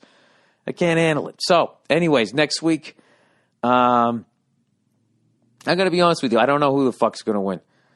I have no idea, man. I'm sticking with my pick that Seattle's going to repeat. And, you know, and other than that, I just got a bunch of cliches of anything can happen. If anybody can beat the fucking Seahawks, it's the fucking Packers or whatever. But I think it's going to be Patriots, Seattle in the Super Bowl. And I don't know. The fact that we got absolutely no pressure on Joe Flacco and we were actually getting manhandled by two rookie linemen, I don't think that's a good thing considering they have Wilson and fucking whatever the fuck his name is there, who ran through the entire Saints, Marshawn Lynch. I don't think that's going to be a good thing for us. And, yeah, I would say that.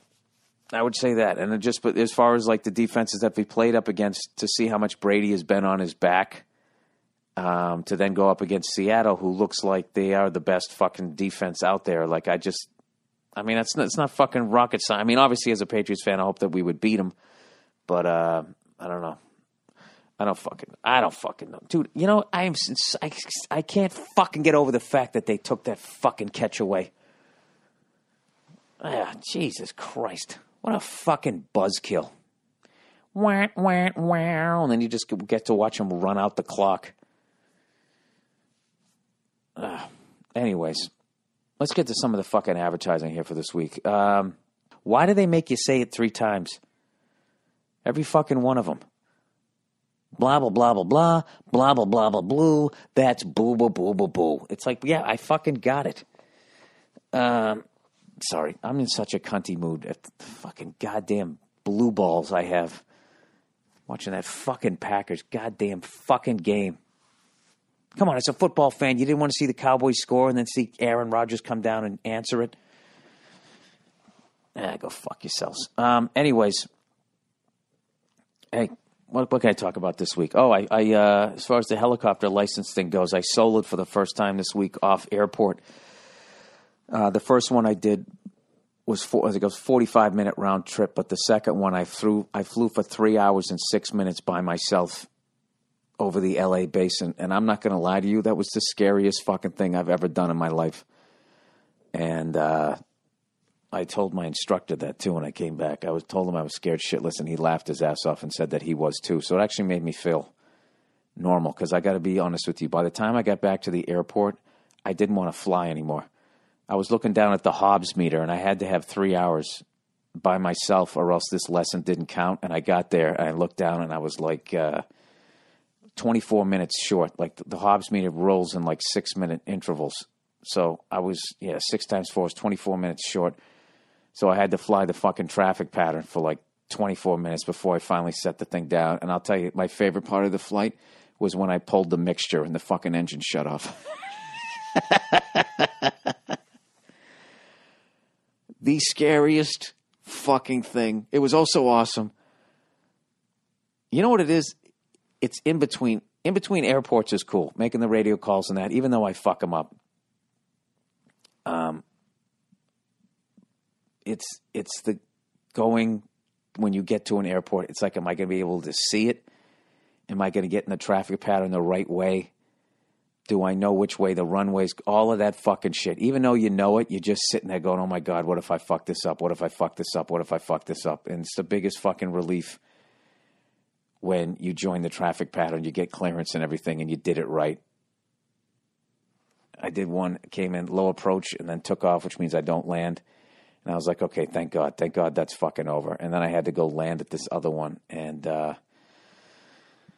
don't know. I came back and I was on the wrong fucking frequency, and I'm calling the fucking airport, and they're not, they're not hearing what I'm saying. And I'm going, and the information I need is in the in the compartment under the seat. So I'm literally going like, now what the fuck do I do? Do I got to fly back to the other airport?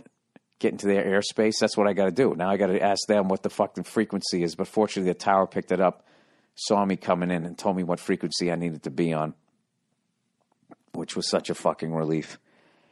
And, dude, I got to tell you, I've gone skydiving. I did doing stand-up Showtime at the Apollo. I'm trying to think, like, other than, maybe, I don't know, walking into the ocean. I went snorkeling one time in the fucking Caribbean, and that was right up. There was nothing as scary as that. Just looking over at that fucking empty seat, just going like, if anything fucks up right now, this is on me. Fucking emotionally spent. Then I went home and I'm not gonna lie to you, I had a belt of whiskey and I felt a little better. But then a couple nights later, I had my first night flight and did that with an instructor, and it was the coolest fucking thing I ever did. And I actually got to transition Bravo airspace over fucking LAX at night. It was the coolest thing I ever fucking did as far as flying. As I'm flying, you transition. I think it was like at 1,500 feet. There's literally like a commercial jet landing underneath you. It was fucking unreal. It was fucking unreal. I felt like I was in Die Hard.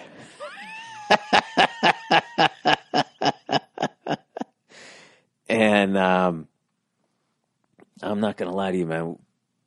Flew all the way up to Camarillo Airport. Landed there. And it's just a whole other fucking world. So I'm flying this little egg beater, right? Robinson R22. Look it up. Yeah, I know. It looks fucking small. And it is small. It's basically the smart car of fucking helicopters. But what I like about it is because it's so not complex, there's way less shit that can possibly fail on the fucking thing. But anyways, you land at these airports and then you just see this whole other world of just people you don't run into because they have their own airplanes,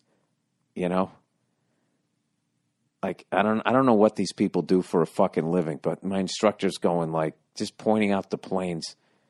That's 8 million. That's 15 million. That's a G6. Jerry Jones of the Cowboys has one. That's 52 fucking million. $52 million. What are the monthly payments on that? How do you even buy a jet? Is it like going in when you get a car? And you go in there and you're looking at the jet. You just walk up on the lot and then some scumbag comes walking around the other side. Hey, you like this one? That's a G6. He's got his hands in his pocket, rubbing his fucking ball bag. What do we got to do today to get you in this jet tomorrow? I'm sure you don't, right? I think when you buy big shit like that, don't you just call up? I'm filthy rich. I would like one of those planes. Then they just fucking, stock it up with booze and whores and they give it to you with a big bow on it. Isn't that what you do? Pay for it with your blood diamond money? I don't know what the fuck happens. But Yeah, I'm about a month out. I got 6 more flights, and I'm doing all the pre-tests right now to finally go and get my license, and I can't fucking wait. I can't fucking wait. This is something that I never thought I'd be able to accomplish because I'm fucking stupid. And I knew I'd be able to fly the goddamn thing, but it's the ground school and all the science and physics behind it. I thought I was going to fuck up, but I actually really enjoyed it. I was having flashbacks from when I was in high school and I didn't know the answers and all that shit. I didn't get stuff, but fortunately, I had really good instructors, so it's been going pretty good so far. That's all I can tell you. Part of that night flight came out of the valley, went right up over Griffith Park, flew between the observatory and the fucking Hollywood sign. Then you just followed the roads, made a left down the fucking 101, went right down downtown L.A., and as I was flying down, started heading south. I'm seeing this thing. It looks like the top of a smokestack. Like, what the fuck is that? And it was the fireworks over Disneyland. You know what was killing me? I was saying to my instructor, going, that's Disneyland? Disneyland is right fucking there. Like, when you drive to Disneyland from fucking Los Angeles, it seems like it's fucking 400 miles away. And I'm literally sitting in this helicopter looking back over my shoulder to roughly where I live, and then looking over my other shoulder, and I can see where Disneyland is. And it's like, gee, I could ride a bicycle there. Anyways, I hope I'm not boring you with this shit. Let's get on to some of the reads here this week. Oh, by the way, here's something. This is not even an advertisement. This is just a good thing that you can do. BeTheMatch.org. It's a national registry for donating bone marrow. They send you a kit. You swab. Oh, my God. I thought they were going to say you do it yourself. Just fucking jam a needle in there. No, they send you a kit. You swab your cheek and mail it back. If you're a match, you can save someone's life. They handle all expenses. Also, saving someone's life is a great story to help you get laid. Thanks. Who the hell wrote that? Tons of emails calling you out on the traffic gap. 95% of them explain the importance of safety and efficiency. 2 examples below. Oh, okay, here we go. The traffic gap. Oh, yeah, I got a lot of these people who talk about how they drive a stick shift.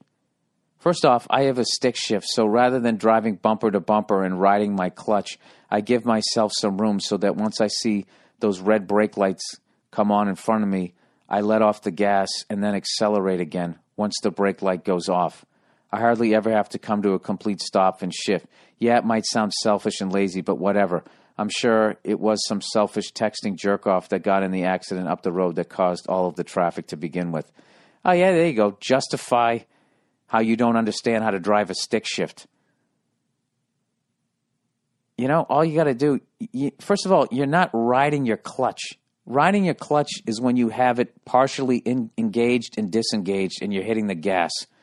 That is riding the clutch. All right? All you got to do is as you coast up, just put it in neutral. And you can take your foot off. You could do that. You could give a fuck about the person behind you. Riding the clutch. Anyways, I'm going to burn out my clutch, man. Doing what? Engaging it properly? Secondly, I guess maybe the other components of it, but the clutch itself, you're not going to burn out, right? Anyway, secondly, a lot of traffic is formed just because people are merging onto the highway, and without providing some space, how the fuck will the flow start up again? Please tell me you're not one of those douches that doesn't let people merge because you think you have more important shit to get to. No, but I'm also not one of those douches that thinks that people changing lanes causes traffic. Okay, what causes traffic is there's not too many fucking people and not enough lanes for the amount of people on the highway. I'm sure people cutting in and out doesn't help. Okay? But I change lanes all the time when I drive down the road, and if there's nobody on the road, it doesn't cause traffic. Yeah, that's just some bullshit. And no, I let people on the road. I've actually, now that I've started flying, I have actually become way more fucking courteous a driver. But and when somebody cuts me off and actually does a crazy move, so I don't flip out, I just go, I've done that. It's a good move. I can't get mad. I can't get mad at an aggressive move. It's that fucking just laying back 20 fucking car lengths. It's just so fucking selfish. Just pull up. Everybody wants to get to where they're going. Just inch up as the traffic is inching up. Do everybody else a fucking solid. You're not burning out your clutch. You know, you're the one who decided to get a fucking stick shift. Did you think you were never going to run into traffic? So now everybody behind you have to... Dude, I got a fucking... On my old truck. That thing's a motherfucker to shift. I don't even have power steering on that goddamn thing. I come home, I'm an old man. I'm tired when I drive it, but I still pull up. You lazy fuck. Anyway, secondly, a lot of traffic is swarmed just because... Oh, no, I actually read that. Okay, number 2. Hey, Billiam, on this... Last week's show, you worked yourself up into your normal frenzy just thinking about dudes who leave space in front of them in traffic and couldn't fathom any reason why someone could do this. The fact that you used the word fathom, I'm expecting that you're going to be doing something. You're going to really talk down to me here. I'm one of those guys, though maybe not exactly what you were describing, that leaves space in front of my car in traffic. There is a simple reason why. Fluid dynamics. A few years ago, I stumbled upon this website, trafficwaves.org, and it changed my whole way of thinking about traffic. I'm not a scientist, so I can't do as good a job explaining traffic as this guy, but essentially, traffic jams can be thought of as traveling waves of condensation, and a single driver can disrupt these waves. By anticipating jams and maintaining a constant rate of travel, rather than engaging in stop-and-go traffic, and go with the flow of stuff traffic, a single driver has the effect of disrupting the traffic wave for the vehicles behind that driver. Yeah, I've done that. I've slowed how quickly I've come up, but I'm talking about leaving, like I know exactly what you're talking about. I actually experimented one time if I could drive slow, like, because you'll see like traffic moving up and stopping. So, and then you see the ripple of movement coming towards you. And then as that ripple movement's coming towards you, you see where it stops, starts to move again. And then you experiment, can I keep everybody behind me to continue moving without having to step on the brake? I've done that. But you don't have to do that from fucking 50 fucking car lengths behind you. Because when you do that, everybody starts cutting into your lane. Anyways, I'll continue with what he's saying. In other words, if I drive at a constant rate of speed, approaching and through a traffic jam, so will other drivers behind me, and the jam itself will disappear. No, it doesn't. It doesn't disappear. There's still a zillion cars in front of you, and you're going half a mile an hour. So rather than going 18 miles an hour and then stopping, and then going 18 miles an hour and stopping, you're just going to consistently go half a mile a fucking hour, and then mathematically you feel like you're going faster? Anyway, so besides saving me the mental stress of stop-and-go traffic, I drive a stick, so it's especially annoying, and save the wear on my car. I'm also improving the driving conditions for my fellow commuters. Oh, Jesus, this guy's making himself into being a hero. Something to think about the next time you're screaming at the slow guy in front of you. I knew it. The second he said fathom, I knew there was going to be some sort of life lesson in there. You guys are fooling yourselves. Okay, you're eliminating the stop-and-go part of the traffic, but you're not eliminating the traffic, and you're completely ignoring the fact that there's way too fucking many people on the road for the amount of fucking lanes. There's still traffic. All right? With your little ripple theory there. I don't buy into it, other than the fact that you can keep it going at a ridiculously low rate of speed. I think it's common sense that somebody then cutting into your lane because they then take up that space that will cause you to stop. But this fantasy that if everybody just stayed in their lanes and coasted along, that you wouldn't be late now and that there would be no traffic. I guess there would be no stop in the traffic. There would still be fucking traffic. All right? There you go. Okay. Devastated. Hi, Bill. I'm from the UK. And I've recently discovered your brand of comedy. Wait, let's go back to the traffic thing. Okay? So how about everybody who's listening to this stuff? All right? How about you try to keep it moving by doing that type of thing while you also agree that you're still in a traffic jam? Can we all do that? There's a little bit of both. Everybody happy? Devastated. Oh, and everybody who buys a stick shift, know that you're going to be in traffic someday and that it's going to suck. And don't make the person behind you have to fucking pay for your, your fucking decision to get a standard rather than an automatic. All right, devastated. Hi, Bill. I'm from the UK and I've recently discovered your brand of comedy, which is fantastic. Well, thank you. My brother, who lives in Pittsburgh, was over in the UK in December, and I was showing him your stand-up on Netflix, and he's now spreading the joy. However, imagine to our horror when our 64-year-old mom decides to tell us that she really fancies the ginger guy you were just watching. What, I was just watching? Your were. He actually wrote your were just. You mean you were watching. My dad is a ginger, so I suppose it's understandable. Not understandable, understandable. Keep up the good work. Love to see you in the UK sometime, and go fuck yourself. Wait a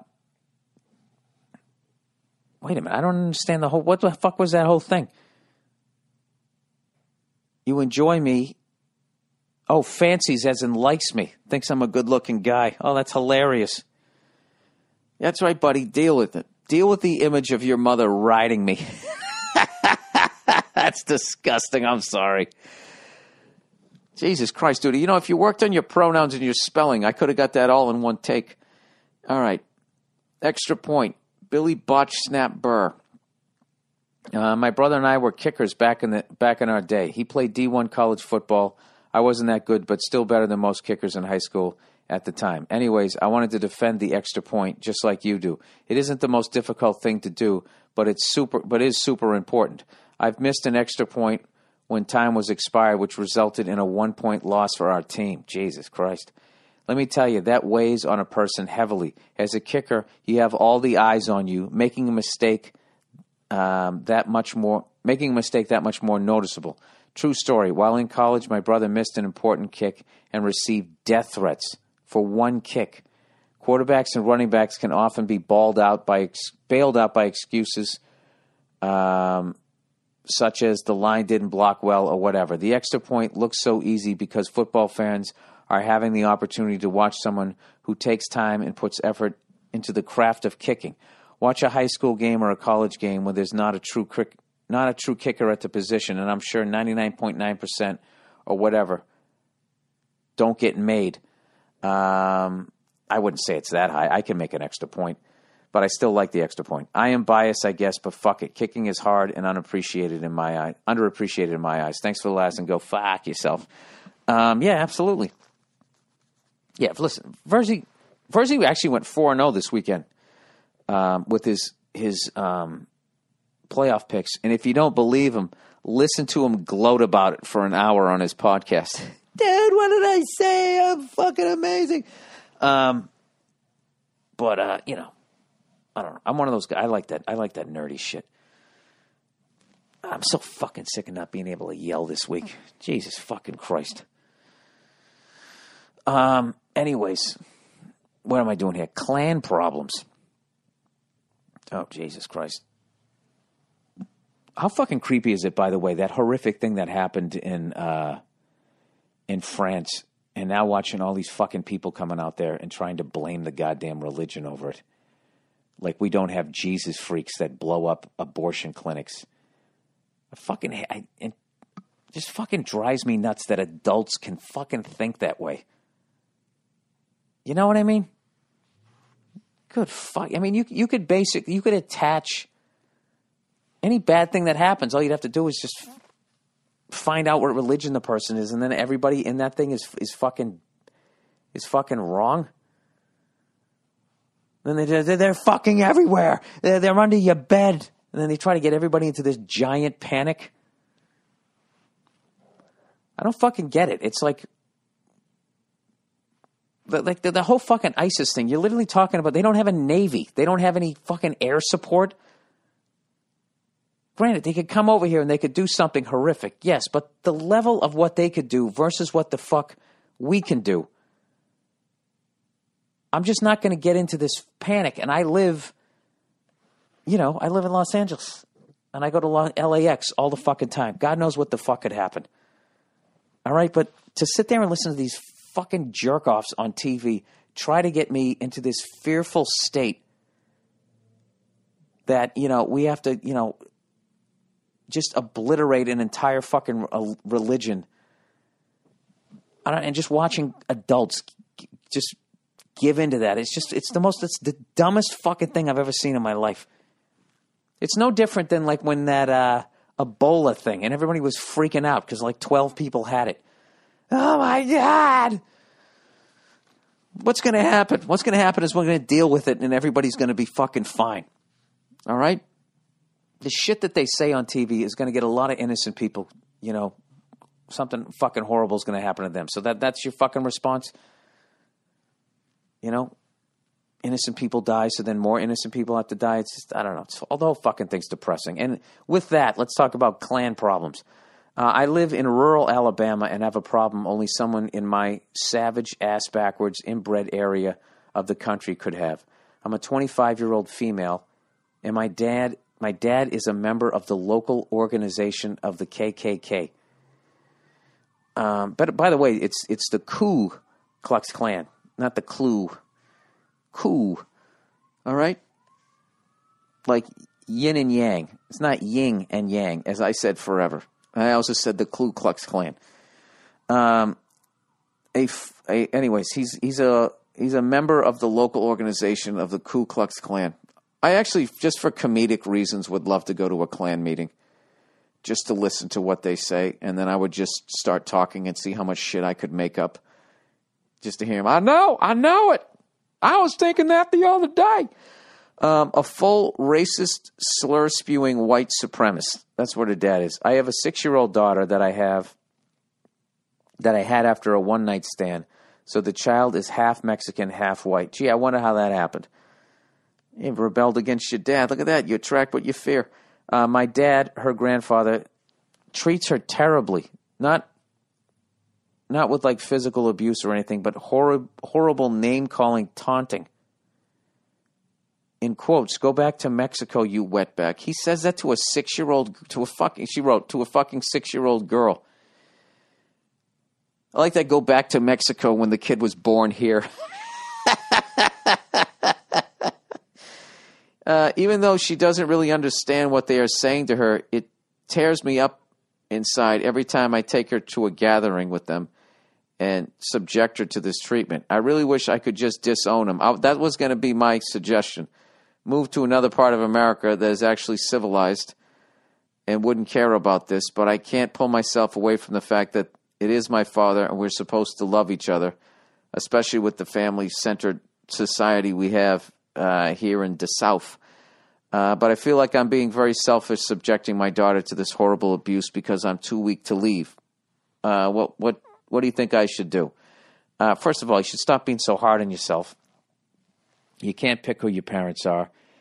And, you're not being weak because that is your dad and you're going to love him. I think you're actually a well-adjusted person. You understand what you're doing to your daughter, and I think you know the decision you're going to have to make. And I don't know. I guess to make yourself feel better, I would try to give this guy another chance before he goes off to his Klan meeting, when he's got the sheet on but not the hood, right as he's putting it on. Just be like, "Hey, Dad, can I talk to you for a second?" And he just lifts up the sheet like, what's that? "What do you want to talk about?" And just give him a chance. Just say, "Listen, I'm going to leave if you don't stop." Fuck that. He's not going to stop. You got to leave. You should just leave and then Skype with him. Would that be the thing to do? What a fucking horrible... I can't believe that there's still the Klan. You know what I mean? That this fucking... That's got to seem so surreal to be that. That's like... being in the Klan, it's like wearing a powdered wig. It's like, you still doing that? They got hair plugs. Anyways, something that actually depresses the shit out of me. I'm sorry that you're going through that, but I got to be honest with you. The South gets a bad rap as far as people thinking that that's the only place that there's morons that think horrible fucking things. Look at some of the shit that was said about Muslims, the Muslim religion anyways, after what happened in France by people who weren't in the South. These are people who actually were journalists, went to college and all of that type of shit. So, I don't know. I don't fucking know, but I would tell you, I wouldn't do that to a kid if your parents were saying some stuff like that. That's just really not funny, is it? All right, let's fucking read. Let's read some advertising here for this week. Where the fuck is it? The live reads. Now, why won't that pop up? I'm literally looking for the live reads, and all I have right now is just a. There it is. For some reason, it was somebody drew the sun and it was smiling at me. All right, stamps.com, everybody. One great resolution you can make for the new year: maximize every minute and every dollar for your small business. I know an easy way to do that with Stamps.com. Think about how much time you're wasting going to the post office, driving there, finding parking, talking to the homeless guy holding the door. Dude, I'll get you on the way out, right? Stamps.com is the better way to get postage. Just use what you already have, your computer and printer, to get official U.S. postage for any letter or package, and then the mailman picks it up. With Stamps.com, everything you would do at the post office, you can do right at home from your own goddamn desk and at a fraction of the cost of one of those expensive postage meters. I've been using Stamps.com for the last couple of years, sending out all my posters. Anytime I'm going to sell something, I'll send it out via Stamps.com. Right now, use my last name, Burr, B-U-R-R, to get this special offer, no risk trial, plus a $110 bonus offer. Includes a digital scale and up to $55 free postage. Don't wait. Go to Stamps.com before you do anything else. Click on the microphone at the top of the homepage and type in Burr, B-U-R-R. That's Stamps.com. Enter Burr. Oh, dude, you know what else I heard when I was doing that flight? That solo flight. The day before, when I did it with the instructor, we were flying by this airport where they have people, they take people up to go skydiving. And immediately, of course, the night before, I'm actually thinking, like, what if somebody's chute doesn't open and that guy lands in my fucking main rotor? Then what do? I plummet to my death. That's what I do.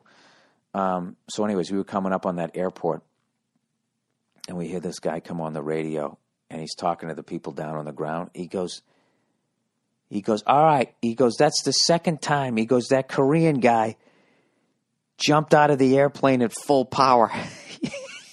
He goes, he's going to rip my tail off. Some fucking maniac.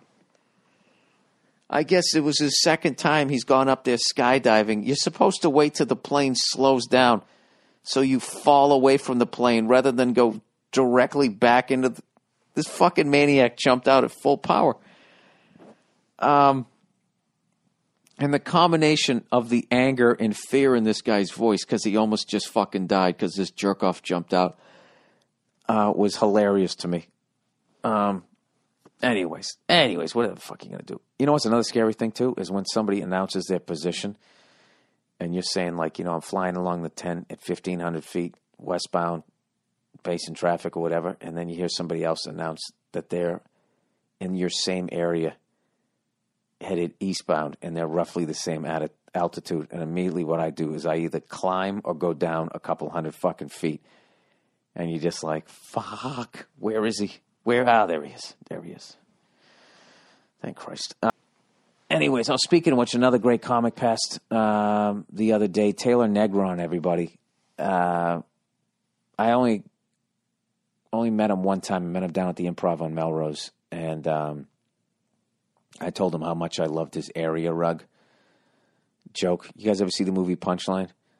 And he was talking about going in to buy a carpet, and there was the immigrant guy in there, and I don't know what the fuck he was, but he was talking about how when he said area rug, he said he just opened his mouth and he didn't form any syllable. I'm butchering the joke. And he goes, hey, I need to buy a carpet, not a big thing, just sort of a small, little sectional thing, a little carpet kind of thing. And the guy goes, you don't want a carpet. You want an area rug, whatever. You got to see him do it. His fucking tongue's literally doing the wave. He was the pizza guy, Fast Times at Ridgemont High. He was in, was it Fast Money? Something like that.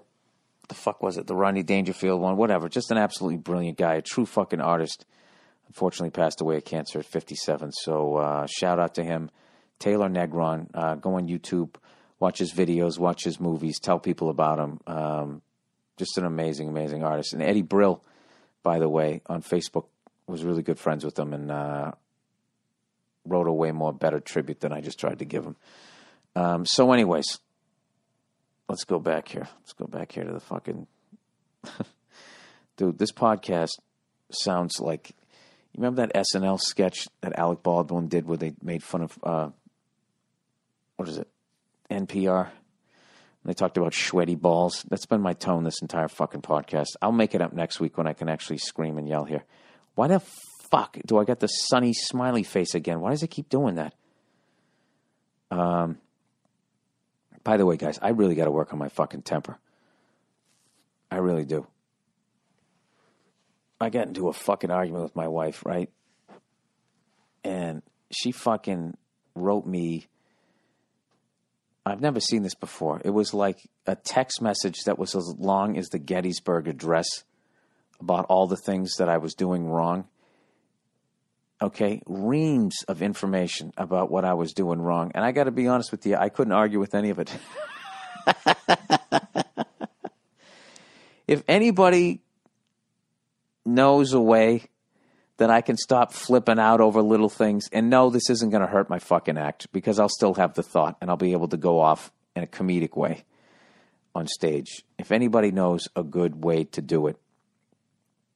I sat there and I thought about all the fucking dumb things that made me flip out yesterday when I sat down and I was watching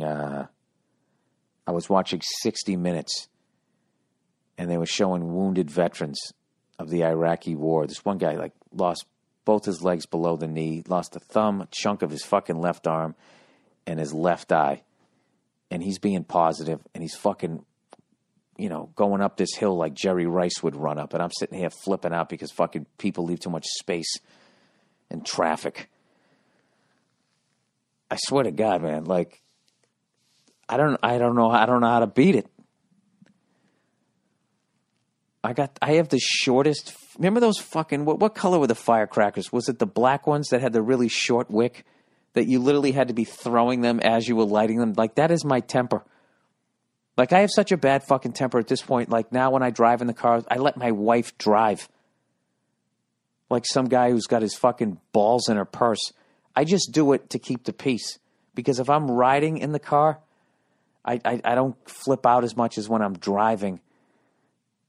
And I don't know. You realize how ridiculous it is that I'm an angry man in a Prius? How dumb is that? And the sound of my horn as I'm screaming and yelling at people, how fucking ridiculous I look.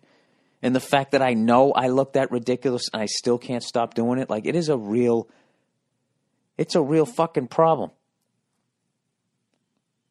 I don't know this. I can't tell if I learned it from the people around me or if you're just born an angry fucking maniac. But it's a battle I've been fighting for the last 15 years of my adult life. And I don't think I've moved an inch forward. Other than just being able to admit I have a fucking major goddamn problem with my temper. Like, do you realize how fucking mad I got yesterday with that Des Bryant catch? I mean, I talked about it for the first 20 minutes of the podcast. Who gives a fuck, Bill? It's not your team. You don't have any money on the game. Why do I give a fuck? Why does it then anger me when the guy comes on the TV to explain it and I immediately look and go, this guy sucked in gym class. You fucking suck. Fuck. And I'm yelling at the TV. Fuck you. You can't even catch a football, you fucking pussy. Just maniac. I'm in a fucking hotel room and I know the people on the other side of the wall can hear me. How long am I going to continue to fucking embarrass myself? Like, do you know, my wife can't even watch fucking TV with me? Because I won't shut the fuck up and something bugs me every 3 seconds and I start yelling at the TV like it's a person in the room. I swear to God. I should have bought a house with a room over the garage and I should be like sent there. You know? Like an inmate. And every once in a while you let me out and you walk me around the front yard until I start getting heated about some dumb bullshit, you know,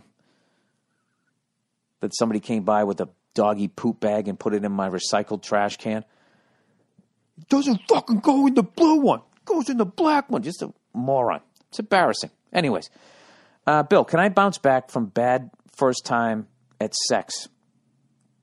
Absolutely. You're not supposed to be good the first time.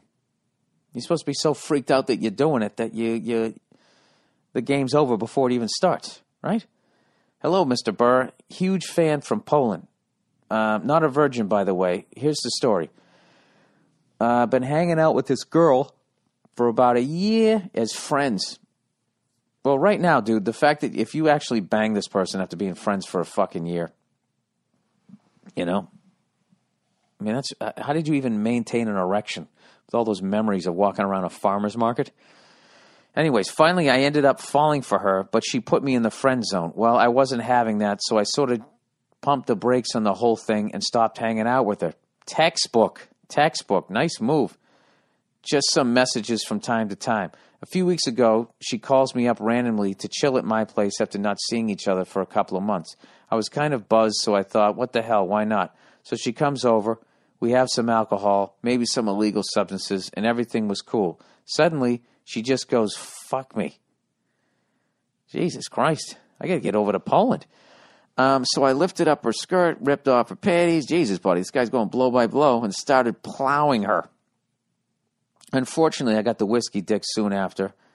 Fuck my life. It was pathetic. I ended up... Oh, Jesus. Okay, he performed oral sex. I got to tone this down here. Performed oral sex on her. She got where she needed to be.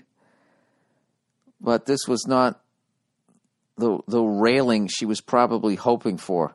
I wanted to kill myself and still do. We still talk, but I'm not sure if I'll ever get a chance to get into her pants again. Please comfort me, Mr. Burr, and tell me that it's going to be okay.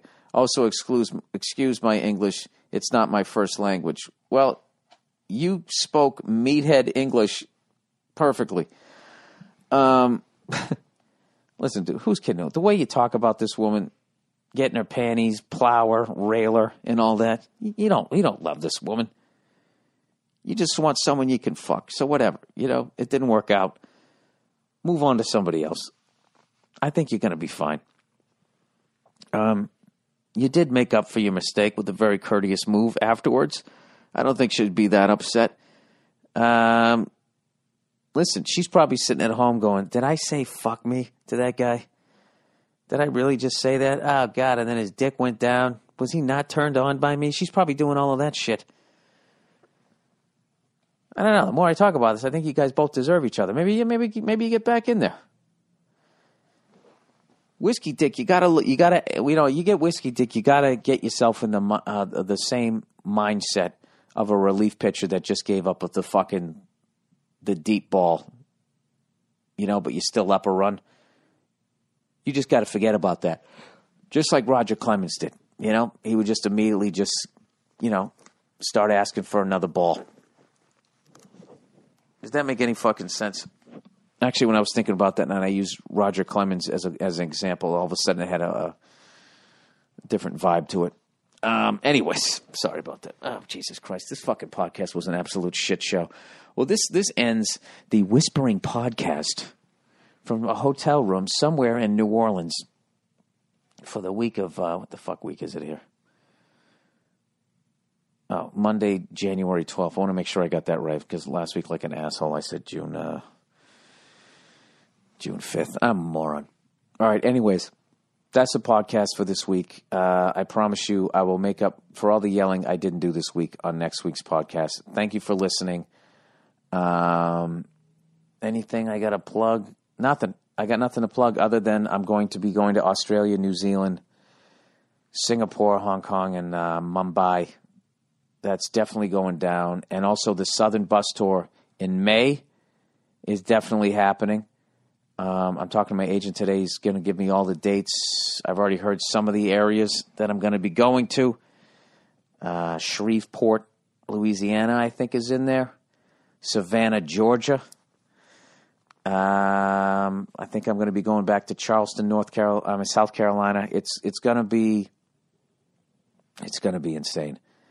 And as far as I know, I think we start in Kentucky and we end in New Orleans.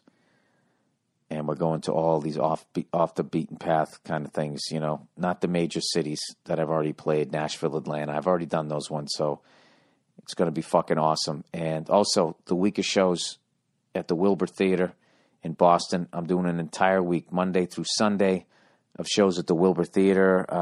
They've been selling great, and I think we're going to start adding some shows. And I think that's something that I'm going to do every other year. I think I'll just do a week of shows in my hometown, eat all that fucking Chinese food and all the shit that I miss. Kelly's roast beef, fucking slices of pizza and all that fucking food that I used to eat when I was 22 that I shouldn't be eating now. But whatever. All right, predictions next week. Patriots eke out a victory against the Colts, and then I think Seattle will have a tough game against the Packers. I think they're both going to be great games. Seattle wins, and then for some dumb reason, when we go to the Super Bowl, the Patriots might actually be even or favored, and that's only because of morons in Vegas who just can't lay off of Brady and Belichick. So that's really Vegas just trying to get money on both sides of the ball.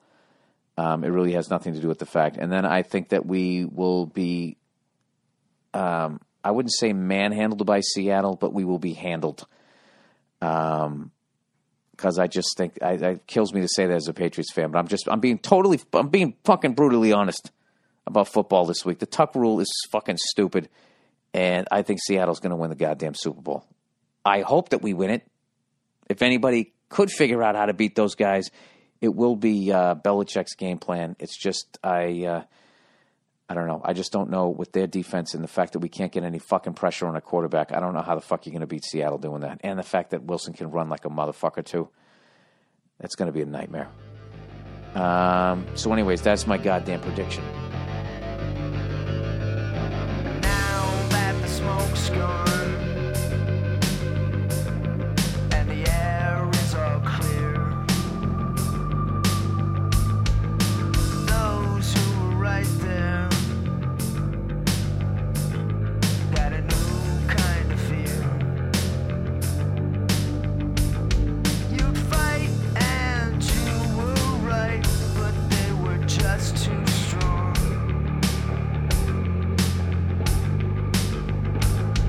They'd stick it in your face and let you smell what they consider wrong.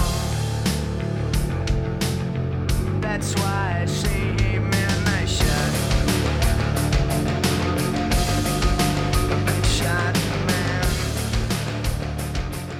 What's up, everybody, and welcome back to the Anything Better podcast, NFL edition for BetMGM, guys. We're finished. It's a sad thing. It's a sad thing to know that I am finished. I went 0 and 5. I went 0 and 5. But before we talk about the debacle that was my gambling this year, Paul Verzi, for the second year in a row, beats the book against the spread, picking 4 games a week. Not only beat him this year, dare I say, put him across his knee, slapping that ass. What you were 41, what? 41, 30, what was it? 40, 31, and 1, Andrew? Yeah, Paul went 40, 31, and 1. 9.5 games above 500 against the spread. Who does that, Paul? And there was a lot of people saying Paul lost his fucking, he doesn't have it. The sophomore slump is what they were calling in October. Well, yeah. When I was 8 games under, they were all going, not this year, buddy. Not this year. Dude, you had a 17-game turnaround. Yeah, dude. Well, you know what? That's so what did I, in the wrong direction. Yeah, man. Well, listen, we had a great time doing it. We love picking the games, and we do it with the best lines out there, guys. It's BetMGM. We love working with BetMGM. You beat him so bad, we were almost combined at 500. I want to shout out BetMGM because BetMGM tweeted today back to me. The BetMGM people are taking fucking notice. Okay. What are they going to do? That's like when Sherman had to go up and shake fucking Tom Brady's hand. BetMGM was all in your grill. You mad, bro? You mad? Hey, BetMGM, don't try tying my hands behind my back next year. Don't throw some rules in. All right. Hey, listen, we even like with the working Wilt with Chamberlain rules, you still beat him. That's amazing. Now it was a lot of fun, guys, and you guys can bet all playoff long, all year long with the best live lines out there. BetMGM. All you have to do, if you listen to the show, is you download the BetMGM app. Okay. And you use our bonus code, which is BURR, BURR. Very simple, very easy.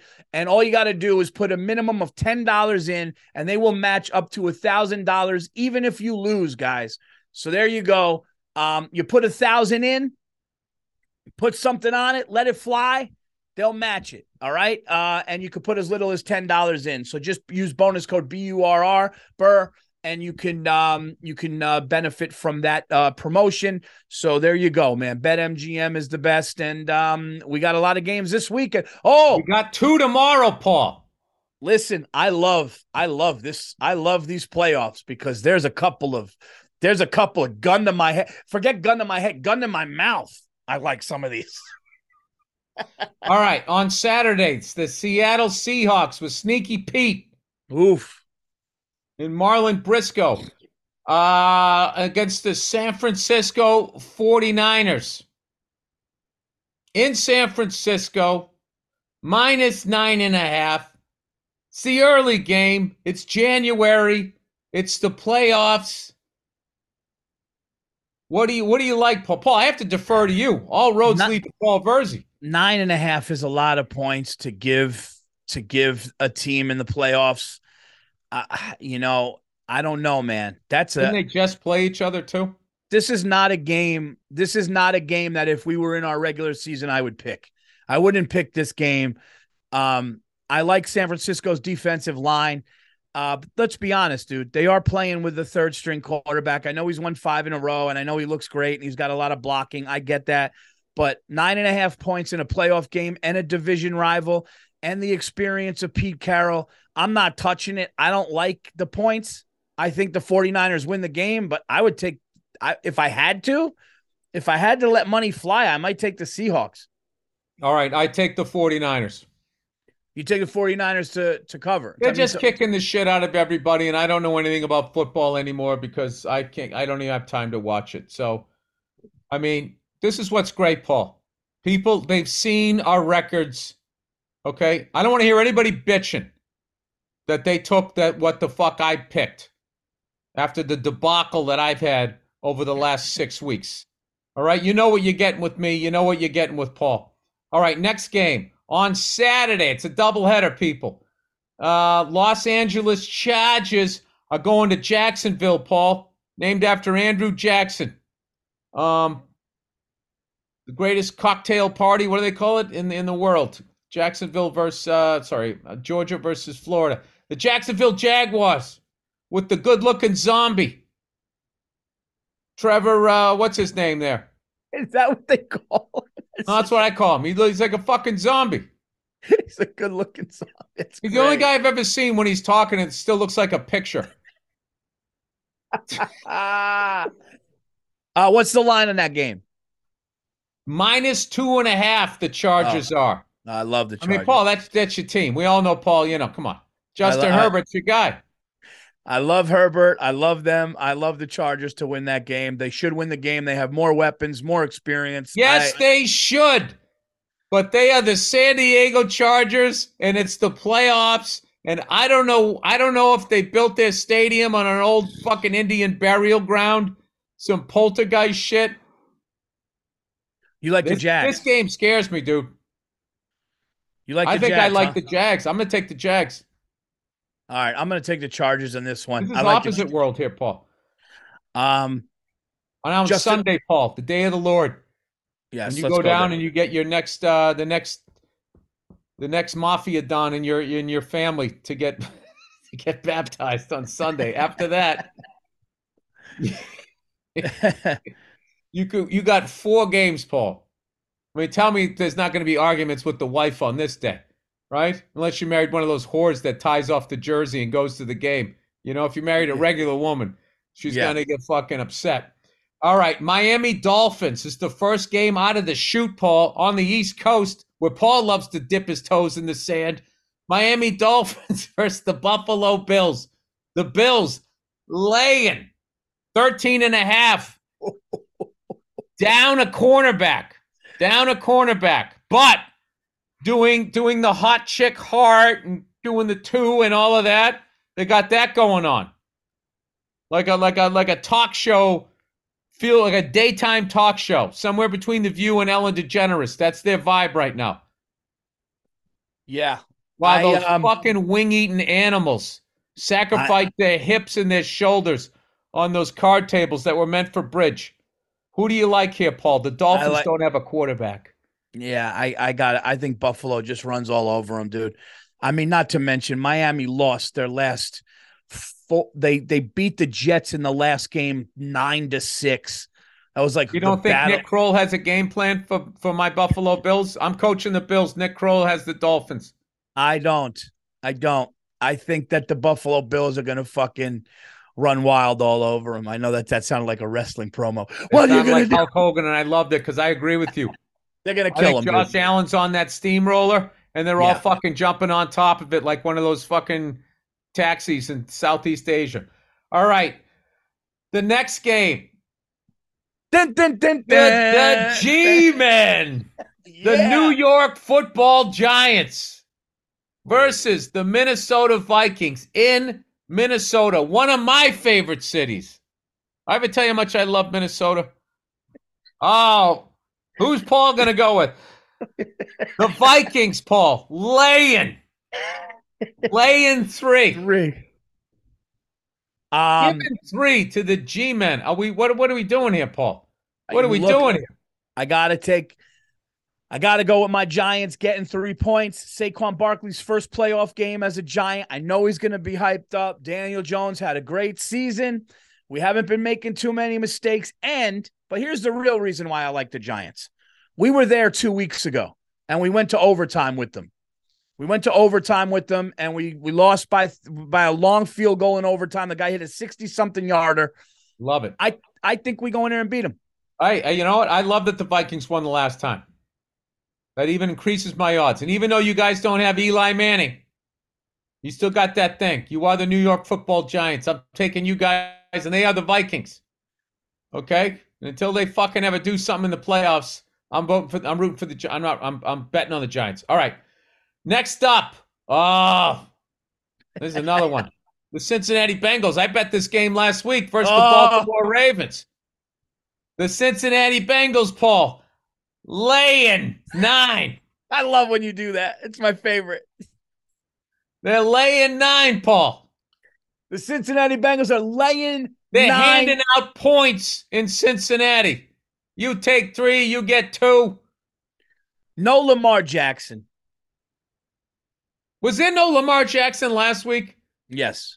I'm a fucking idiot. No wonder I went 0-5. I didn't know that. All right, I'm taking Joe Burrow. You got to take Joey Burrow in that. Yeah, but the guy smokes sticks. He's fucking Joe Cool. He's not sweating shit. He's going to go out there. He's going to beat the fuck out of him again. All right, and then for the Monday night game. Monday, okay, so there's not 4 games on Sunday. My fault. Only 3. Saving your marriage here, Paul. Oh, this is an interesting one. The Dallas Cowboys. Oh. Versus the Tampa Bay Buccaneers. Going into Tommy's house. Yes, north of Clearwater, where Scientology was invented. The Dallas Cowboys. The heroes of the NFL, the ones who wear the white hat. What are they doing, Paul? They're laying 2.5. Dude, against the stripping capital of the world, Tampa Bay, Florida. Also known as Tampa. It's Tampa, Florida. I'm going to defer to you. I'm going to defer to you on this one at the beginning. I want to see what your take is on this. In what fucking world do you give Tom Brady points at home in the playoffs? The Dallas Cowboys, they live off their fucking history. They haven't done shit since Jimmy Johnson walked out that door, although what's-his-face won with Jimmy's team off the Herschel Walker trade. All right, the guy from Oklahoma whose name escapes me right now. Barry Switzer. Barry Switzer. They're fucking Tony Romo. You hear Tony Romo fucking announce a game? The guy knows what's going to happen before it even fucking happens. Maybe he shouldn't have had 10 quarterback coaches in fucking 9 seasons. Yep. It's not a well-run franchise. Oh, they got a big, stupid TV that's already out of date. Their entire fucking stadium now looks like an old Best Buy to me. You know, like a giant Radio Shack that's about to go out of business. They're going into Tampa. Tampa's got whores. They got a boat out in the end zone for them to party on. And they got Tom Terrific coming out there, showing them why he's the greatest that ever did it, Paul. I take Tom Brady. They're giving him. You don't give Tom Brady points in January. You just don't do it, Paul. Dude, this is so tough because the Cowboys have a really good team, but I just think until you dethrone him as it's Tom Brady, dude. It's Tom Brady's going to throw to Mike Evans. The defense is going to be ready to go. He had a tough year. I think they're going to beat him. I got the Bucks. I have the Bucks, the Giants. Andrew, you could write this down. I have the Bucks, the Giants, I have the Chargers, and I have the Bills. And you have the 49ers. And I have the 49ers. You have the Seahawks. I have the Seahawks with the points. All right, I got the 49ers, I got the Jags, I got the Bills, I got the G-Men, I got the Bengals, and I got Tommy Terrific. Tommy 12, who's not going to retire until he wins 12 fucking Super Bowls, and he's more than halfway there. I got Tom Terrific. Now, let me ask you a question real quick. Out of all of those games, which one would you say is you definitely think? Like Buffalo Bills. Okay. Buffalo Bills steamroll. I think maybe Bengals. Paul, I don't know anything about football. I think the Chargers. I think the Chargers, dude. I think the Chargers are going to go in there. Dude, if I'm wrong about this, then I'm wrong. When the zombie takes the field, Paul. He doesn't feel feelings. Dude, that's one of the greatest nicknames. The good-looking zombie is like, that's so incredible. That's incredible, dude. The gorgeous zombie. The gorgeous zombie is... That's a wrestling name. Dude, that's from like... parts unknown. Dude, the gorgeous zombie is like insane, dude. And he does look like that. He looks like an undead... I'm going to tell you this right now. I am sick of Patrick Mahomes and those stupid forward laterals that aren't forward laterals anymore. Take a fucking sack like a goddamn man or throw it away. If he doesn't know one of those, ew, and then they're just like, oh my God, did you see what he did? Yeah. If I see another 3-yard no-look pass to a wide-open receiver and they act like Magic Johnson didn't no-look pass through fucking trees, Paul. All right, they want to. Yeah, I know. It annoys me, and I don't think they're going to win. I don't think they're going to win the AFC. I also don't like that Patrick Mahomes runs the way figure skaters skate when they try to. It's just something about him.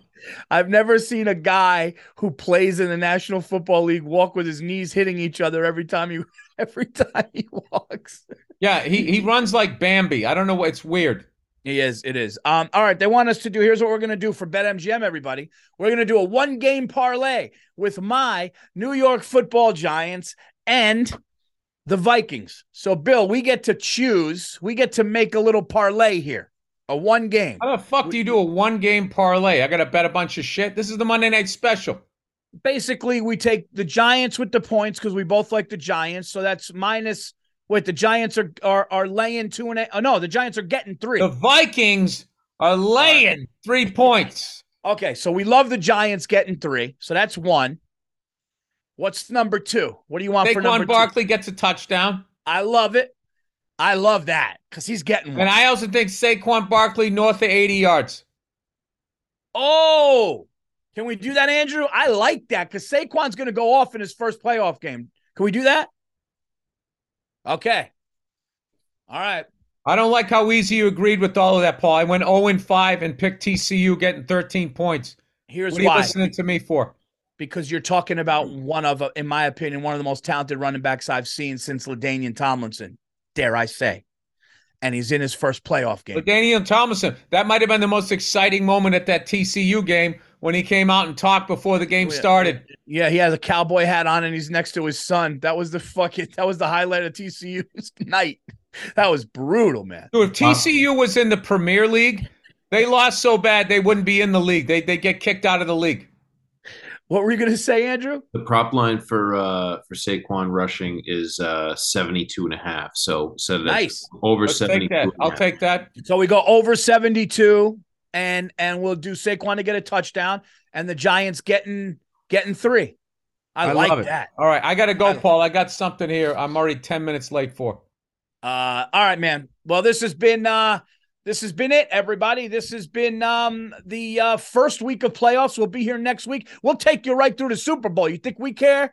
Paul, if you beat the book again next year, you got to come on with the wizard turban with that fake jewel on it.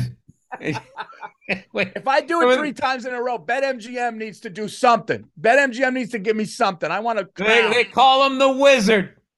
All right, everybody. Well, they would just said back to back to you, meaning you beat me twice. They're not going to put it out there that you beat their asses twice. No. I said I beat the book twice. I was talking to Jerry. Oh, okay. All right. Look at that. I'm being negative. Yeah, it wasn't My about. apologies to Bet and MGM.